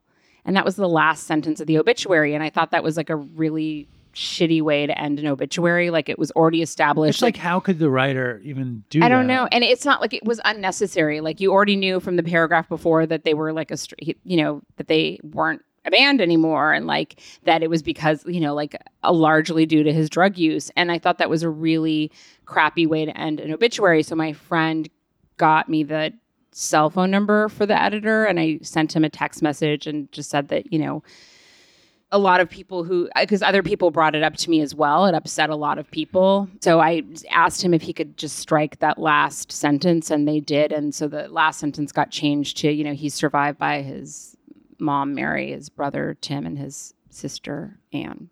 Well, I think everybody I appreciate taking this time, even though I don't know Blackie or Urge Overcoat. Oh, you would have loved him. Oh, I know. Oh, my God. I know. You totally would have loved him. Yeah, I can tell. He's the ideal Dopey guy. That crashing into the wall and breaking his teeth. That's my kind of story. There's so many. Yeah. His big thing that he used to always make fun of me with is that he said that when I would go to buy drugs, that I may as well have driven up, rolled down my window and said, "Excuse me, do you happen to have any heroin?" Like I was asking for Grey Poupon. And I made fun of him because he always changed his voice depending on who he was talking to. And I'm like, oh, that's really insulting. Just talk in your normal voice. But he always made fun of me for that. Well, it's the drug addict chameleon thing. Yes. And you were just like, I'm not doing that. Well, I didn't sound like that. I just didn't change. Pardon me. No. Would you happen? No, I was like that. I did both. Like if I knew it was a drug dealer, I would try to slide in there. You know what I mean? Which I'm sure Blackie did too. Right. And then if I didn't know, I would always say the same thing, which I've mentioned on the show before, which is, I don't want to freak you out, but do you know where I could get any heroin? That was my big line. Do you have any Ask Erins around? I'm sure I do. Yeah, hold on really quick. Okay, so I'm going to do an Ask Erin that I ran on my Substack, but it's one of those wild questions that I think might be a little entertaining. I mean, it's also kind of sad and fucked up, but entertaining to the point that another podcast did a whole episode on the question. Okay. So the title of this is Ask Erin, my husband slept with my mom and it gets worse. Nice. Yeah, this is my kind of Ask Erin. All right. Yeah, it's a good one. So also just if anybody's sensitive to rape, incest, oh boy, just go away. Or if anyone had sex with anyone's mom, yes. Send in an email to dopeypodcast@gmail.com. Either thing. All right. Hi, Erin. This is a complete and utter nightmare. I'm dealing with a situation that I'm unsure I can even put into words. In fact, I don't want even to speak these words, but I feel I'm being forced to because it's being put into my face. I've been married since 2005, and my husband and I have 4 children. He has a daughter from a previous marriage who just turned 27. We've had issues with our relationship for years. You ready? Yes. He slept with my mother in 2009 when I was pregnant with our son. I didn't find out about the affair, or at least I didn't get confirmation until 2 or 3 years after. My intuition and my 2-year-old daughter's dream were proven right when I found out from my husband that, yes, he did sleep with my mother. Hold on, though. It's I need to know the ages. The husband has a 27-year-old daughter, and he slept with this. So how old is the mother? Well, I don't know how old his second wife is. Right. She must be young. She must be younger. Right. But it's that's a crazy age discrepancy. It's a lot of different aged people. Yeah. Anyway, keep going. All right. I was absolutely destroyed when I realized that the 2 people I thought loved me the most were the ones who chose to take my life from me. However, I got myself together, went to therapy, and started taking medication to help with the depression and anxiety. I thought she was going to have sex with the husband's daughter. Oh, no, you're not that far off, though. The psychologist told me that it would be best to move on because someone that made a decision to hurt me like that would most likely do it again. Yes. I knew that, but somehow we ended up back together because my husband is a manipulative, narcissistic weirdo, to be honest, and I'm a very forgiving and caring person. Yes. So I do blame myself for not thinking straight and being fooled by emotions and lies, and honestly, I hate myself because I feel like I care about people too much. Definitely. I don't want to be a vulnerable and weak or dependent person at all. Right. My husband has slept with 2 other women that I know of since my mother, including my good friend. She never told me what happened. I know this only because my husband told me 3 years after it happened. I have no trust in him, and we have a love-hate relationship. However, we get along pretty good, even though we've lived in the same house for years without much intimacy at all. I'm now in a very bad situation where I'm far away from my family and dependent on him for security, but I will take... She's still with him. Yeah. but I will take sleeping on the ground over the things I've had to think about in the past 2 weeks. Okay, now she's like ready to leave. Okay, are you ready for this? No. You're not. You're good. All right. I don't want to say this because the thought of this is worse than that of Do you think this is true? Yeah, I do. Okay. I mean, I've had several people write to me about fucked up shit like this. And it came from like an email address with a name, like it wasn't anonymous. You know what I mean? I don't want to say this because the thought of this is worse than that of him sleeping with my mom, but I suspect he and his 27-year-old daughter have had sexual relations. She is a heroin addict and has told me she enjoys seeing people suffer.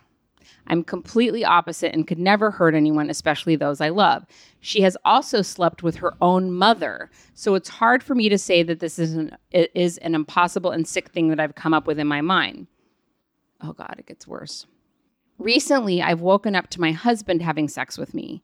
Now I'm having issues and have reason to think I have an STD. I haven't slept with anyone, and I know 100% that it would have come from him if I did test positive.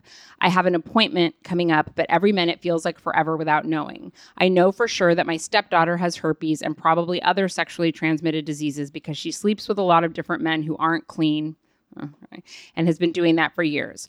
So most likely, based on my intuition, the hints that my stepdaughter has given me, the energy and reactions that my husband has given me, and the symptoms of an STD that I'm experiencing, they have done something. And I just don't know where even to begin to fix all of this. I'm just wondering if there's someone I can talk to so I can get these horrible thoughts out and maybe get some input on the whole situation. I've been keeping records of things that stand out as suspicious, and the conversations I've had with my husband have been recorded also. What can be done legally in a situation like this? What kind of help is available for me? And what should I be focused on right now as I navigate myself and my children out of this hell? I'm a strong and resilient woman, and I will not give up because I have these 4 beautiful children who need me, but I feel so scared and alone, and a lot of the time I feel like I'm losing my mind. I know for sure I will need therapy even if this is not true, and I'm willing to do whatever it takes to get myself better so I can be the best mother to my children because I know they deserve that, and so do I. If you have any input on all of this, I would greatly appreciate any response. Thank you for listening, and I wish you well.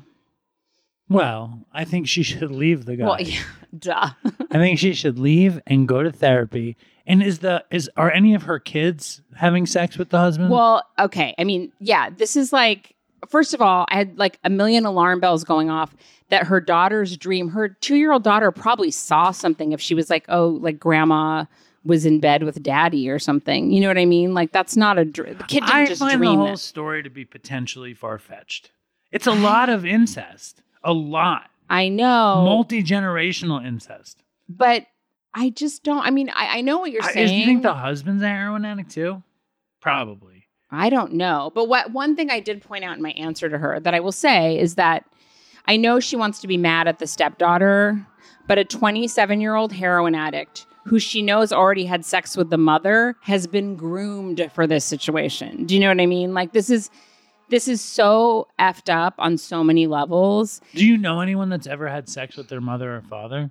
Yes. Not like consensually. Raped.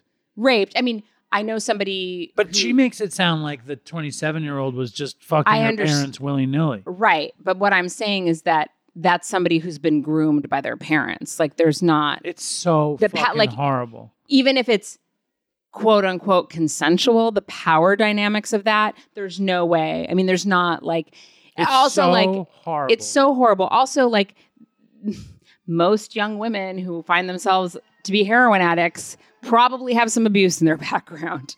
I'm not going to say all, but I've never met one who didn't. Horrible. And then, like, my other thing is that, so there's a few things. So there's that. And then first, like, get the hell out because he's going to do something to one of her kids eventually, for sure. Like, I mean, they're in danger. Definitely. And what he's doing to danger. her is rape. It's like, you can't, like, you know, I mean, yes, you can have rules with your partner where, like, yes, it's okay to wake me up. It's okay to, like, start having sex with me in my sleep. That's different. This is somebody where she doesn't even want to be intimate with him and she's waking up to him having sex with her. Not cool. Not cool. That's rape. She's got to go. She's got to go. Just go. Just yes. Why are you there? Yes. How is she there? She needs to go. Because people stay stuck in these things because they're so ashamed. So we're going to say you need to leave and you need therapy. And a lawyer, you need to get if you've been documenting everything, get all this information to a lawyer. I say get help. Dopey Nation, if you want Erin to answer any of your questions, send in an email or a voicemail to dopeypodcast@gmail.com. And I think we're going to call it there. All right. And Blackie, rest in peace. Yeah. I wish you had come on the show. I know. There's going to be a celebration of life for him in Chicago on his birthday. I think they're doing something in LA too, but in August, there's going to be What's some his big birthday? thing. August 27th. All right. So we'll look for that. And thank you, Erin, unlicensed advice columnist, elite equestrian, author of Strung Out. Check out Strung Out. It's available in bookstores and Amazon and Everywhere. elsewhere. Yeah. And thank you. Thank you. And stay strong, Dopey Nation, and fucking toodles for Chris. I wanna take a walk around the world. I wonder would it do me any good? Until I get some money in my pocket, then I guess I'll just have to walk around my neighborhood. But I wanna be good so bad. Wanna be so good, so bad, so bad. I wanna be good so bad. Bad desire's all I ever had. And I wanna take a ride up in the sky. Watch as aeroplanes just pass me by. And I wanna see a Lear jetliner take a dive, just to show all of these people what it means to be alive. But I wanna be good so bad. Wanna be so good, so bad, so bad. I wanna be good so bad. Bad desire's all I ever had. And my shadow's getting smaller and smaller. And it's time to know where I stand. Shadow's getting smaller and smaller. And it's high noon where I stand. And I wonder would they pay it any mind when I leave this busted city far behind. I'll take the high road, however far it winds, because peace and love are very, very, very hard to find. And I wanna be good so bad. Wanna be good so bad, so bad. I wanna be good so bad. Bad desire's all I ever had. Damn it, all these suckers make me mad. And it's all I ever had. And it's all I ever had. And these suckers make me mad, and I wanna call my dad. And it's all I ever had. And it's all I ever had. And it's all I ever had. And it's all I ever had. And these suckers make me mad, and it's all I ever had. And I wanna call my dad. And it's all I ever had. And it's all I ever